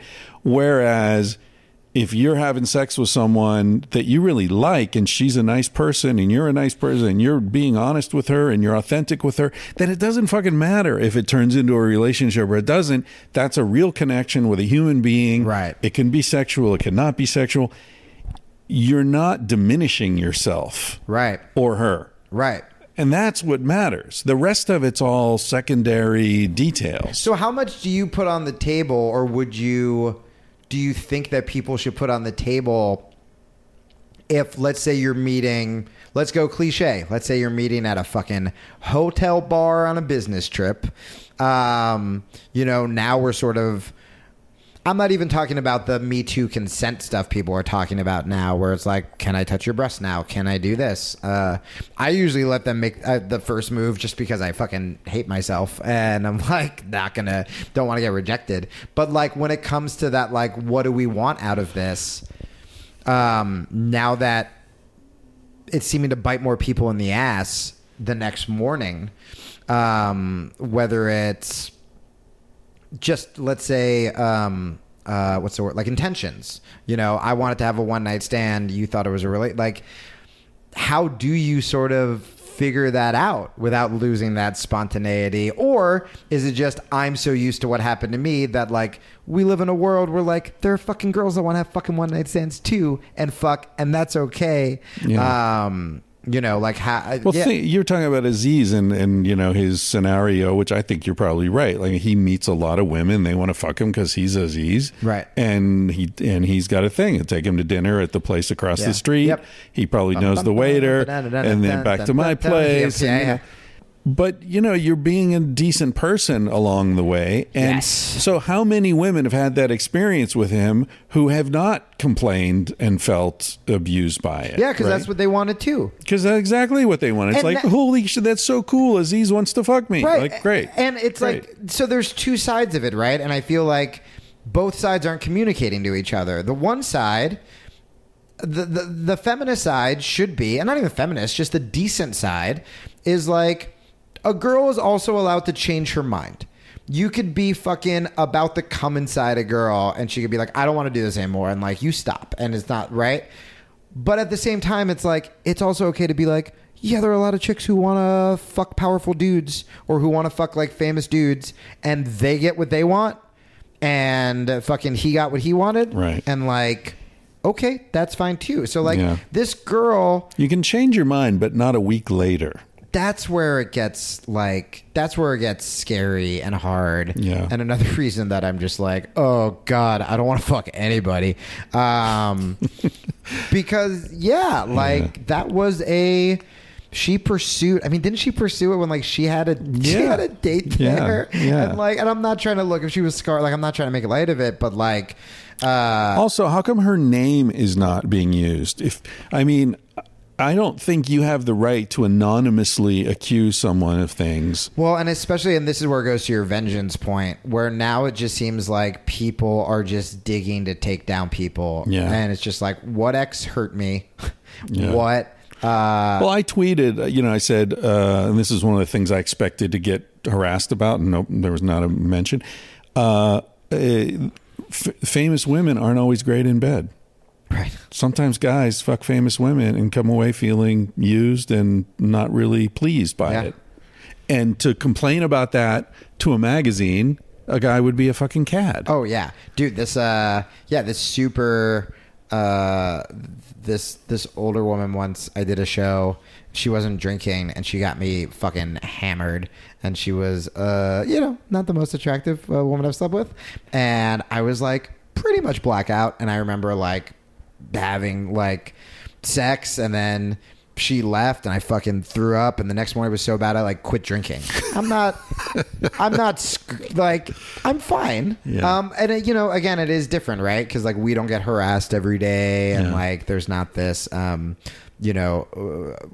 can walk to my car at night without fear that I'm gonna get raped, right? Like women have to go through like awful things, but also I sort of think it's a feminist stance to be like, hey, I also think like you're strong enough and powerful enough to like be somewhere you want to be if you're not taken there against your will and to leave if you want to leave as well. And I think it's kind of anti-feminist to be like, oh, the weak, feeble lady couldn't like tell Aziz to go fuck himself and like bounce.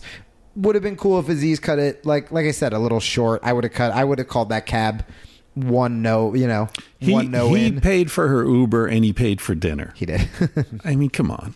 He did. I mean, you're asking like what I would do and all that. Like I've become more of an asshole. Yeah. But I think it's a self-protective assholery in the sense that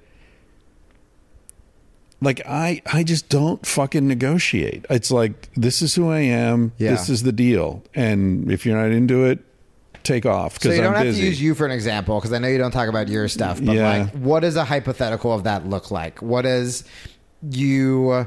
Well, I mean, you think a girl at a bar in that situation, I think the mistake Aziz made, if based on our very fragmented vision of what happened, the Woodward and Bernstein duo of Anonymous and Babe.com, exactly, is that he was too nice and that he. And as you were pointing out, he wanted to get laid. Yeah. I don't give a fuck. Right. I don't want to have bad sex. Right. I don't want to have sex with someone who isn't really into being with me. Or you don't want to talk to the next morning. Right. Or, yeah. And so I think that's where he made a mistake. And I think that's a mistake of self knowledge. So you think that Aziz is in a position, Aziz can be having sex with beautiful, friendly, smart, cool women who really want to be with him. Yeah. Every night of his life. Yeah. He's that smart, he's that cool, he's that well known, right?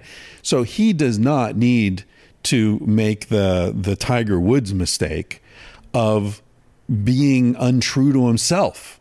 Right. And that's where he made a mistake. That's interesting. Because when he sensed that, okay, she gave me a blowjob, kind of, but she's not really into this, or this chick's kind of unstable. There's some conflict going on, inner conflict with her. She doesn't know what she wants. She doesn't really know what she's doing. She probably just wants to hang with me, to meet other famous people. She's excited by the scene, The culture, but she's not really that into me. Yeah. Hey, sorry, I'm busy. I'm not feeling well. You got to leave. those are the times that when I was saying, now that I think about it, when I was saying, that I've talked women out of having sex with me, Yeah. it was a lot of those. It was like, I would be in bed with a girl who I genuinely liked, and she would be like, I don't know if I have a boyfriend. And I was just like, if you shouldn't Then do I'm this. outta here. You Yeah. can go. And that wasn't me being an asshole. It was me actually trying to be decent. Yeah, totally. But see, I look at, and I've But you would have probably sensed that before you even went up to the apartment. Right. At dinner. I mean, come on, you can tell at dinner if somebody's got their shit together, what they're, what are they into here? Are they into me because I'm famous, or are they laughing at the right points? You know what I mean? So I look at Aziz, or I mean, Tiger Woods is an amazing example. There's a guy who had no need to humiliate himself. He had no need to negotiate. What happened again? Because I've heard you say him as an example. He married this woman, and apparently agreed with her that he was going to be monogamous. Right. And so he was running around fucking everyone because he needed to be fucking everyone, because that's who he is. Got it. And he got busted, and then his career, his golf game fell apart. Right. Because he wasn't getting that pussy therapy. And he lost his swing, and all because he lied. Right. He didn't need to lie. Right. There's a dude who was in a position where so that's why I say, You're right, find your we have these non-negotiables. athletes we like idolize who are known as like these like womanizing dudes. Not even womanizing, but like they date a lot, or they're always dating different models, and we're not judging them. Right. So he could be that guy. He could just, and he doesn't even need to be public about it, but he does not need to marry someone and make promises that he knows he's not going to keep. Dude, someone else you interviewed, I have such a man crush on that dude, Chris D'Elia, who I'm sure on Twitter at some point I called a sexist back in my day. I saw him at the Comedy Store for the first time. I was there watching another friend of mine, and he walked by. And I just saw him like go up to this girl like, hey, I'm Chris. And I was just like, that is the sexiest thing I've ever seen in my life. Just to have that confidence. Yeah. Just to walk and just, hey, I'm Chris. And like, Listen to my uncle. Listen to the thing with my uncle. Yeah, I'm so excited for that. His thing, and I said to him, like, what's your technique? He's like, dude, there's no technique. He said, I see a woman at a party or whatever. First of all, don't wait. Because if you wait, then they know you're looking at them and you're thinking, and then you're making them. And then you start to second guess yourself too, so you come up like a little more like and it's fidgety. not natural. So he said, I see someone, I walk across the room, I hold out my hand, I say, hi, I'm Dan. You look like someone I'd like to know. Jesus. And that's it. And she's like, yeah, my husband's just over there getting a drink. Like, oh, good. I want to meet your husband too. Oh, hey, how are you? I'm Dan. It's like, no problem. Right. No problem. What's the problem? What's so funny is, if you recall, that was the second accuser, quote unquote, of mine, where it was like, but I think just being out of that world, I think the more I hang out with normal people, like I've said this to people. You got kicked out of a group of idiots, man. Fuck it. I mean, that's the thing, is that's what I have to remember, because I'm like, that's what got me in trouble. Because I've said to a bunch of like famouses. Oh, sorry, idiot. I shouldn't have said idiot. Oh, yeah, that's right. That's ableist. The word is cunt. I'm just kidding. I've said to a bunch of people, especially coming from where I came, and now we have the Trump administration, that it's like, it's kind of weird. I don't know if anyone wants to see like Jamie Kilstein's back during Trump and he's going to talk about nuance and moderation. And all of them have been like, no, that actually is like the ballsy thing to talk about right now. Yeah. And I sort of feel the same way with dating, where it's like, well, I'm scared to do all of these things because I'm not around. I haven't been around the majority of average people. I've been around this subsect where, you know, what happened to me, and, you know, they do want to talk about moderation and nuance and shit like that. And dude, I don't know. My family is so liberal. My dad used to be the director of Medicaid. My brother was like this. Brother and sister like taught like poor kids for free. My brother created like the first mixed martial arts program for like kids in India. You know, my other brother is working on all these progressive campaigns, and like they're amazing and straight up like progressive Democrats. And once all this stuff stopped, my other brother was a journalist for a while. Once all this stopped, they were like, yeah, dude, you know, we fucking hated, like, we all like muted you on Facebook, and like, even for shit they like agreed with. Yeah. They hate, and I thought I was normal progressive. Yeah. You know what I mean? Like that part of it, I thought that was like the left. And I'm like, no, I think the majority of people like are willing to have conversations, want to fuck, can say no and can say I'm sorry. Right. And be okay with that. Be recognized. Be real. Yeah, I gotta have the balls to unfollow all these people on Twitter because I'm still kind of seeing it so much. So it's still like that kind of like my world. Well, you know? that's the beauty of social media. You can choose your world. You know, like I was saying before, you can turn it off. I've muted people. I didn't think about that, but I've muted people who are assholes. I just like, boop, mute. the best. Forget about it. They're gone. Even like, you know, I've been following you for like a couple months, and even seeing your stuff in my feed, it like almost normalizes it in a weird way where like, you know, yeah, it's just really interesting to see different points of views pop up. Because you can be intelligent enough to be like, that's trash. Yeah. I like that. I'm going to read this. But yeah, man, when you're in your own bubble, you just get lazy. And I mean, you just start retweeting stuff that you haven't read. Right. Because you're like, oh, well, that's the guy I agree with. And he says the things. So, you know, boop. I got to take a shower. Yeah, man. Welcome back from the edge. Thank you so much. Thank you for doing this. Yeah. Can all your cool fans follow me on social media? Because I'm losing people like flies. Yeah, you've been robbed of shit that wasn't really yours. Yeah. That's a great way to put it. Good for you. And any who wants to carry that shit around? No, and any of my listeners listening to this, that Chris Ryan. Chris Ryan, right? Yeah, that Chris Ryan. It was Chris Ryan PhD, but then Duncan Trussell started giving me a lot of shit. Other people were giving me shit. What did he change his name to? Well, now he's Duncan Trussell MD. He was PhD for a long time just to fuck with me, but then he moved on. Now he's MD. Dude, I never listened to him until I saw you and him together on Rogan, and like I'm obsessed with his podcast and like all the like did you hear the one shit and like it's so interesting. Well, you might be interested in the one he just posted most recently. It was him and me, and it's great. You heard that Jealousy. One? Oh, Jealousy. Yeah. So good. You know what's interesting? He goes deep. I did used to be really jealous. I was talking about my ex-girlfriend, not to the point of her, but I did used to be like, oh, I don't want you talking to like exes, and like I would get really nervous, and I would like, you know, be that gross kind of like ask about the past and stuff like that. I totally used to do that. And what's so interesting is actually, again, talking about like getting good out of the relationship. I mean, I loved my ex and really am bummed out that she has that issue that is so toxic. And my past doesn't match well with it. Not to pin it all on her. Like, you know, your issues, jealousy and insecurity, and your boyfriend is the guy whose like sex life has been written about, like that's trigger the shit out of you. But she was great. But one of the things I really got out of it is that jealousy button, seeing it on, because I've never had a jealous girlfriend before. Feeling it, the other side of that, and like having someone check my phone for the first time, and having to like change my password and getting nervous if my texting went off when I know like I literally only text like dudes.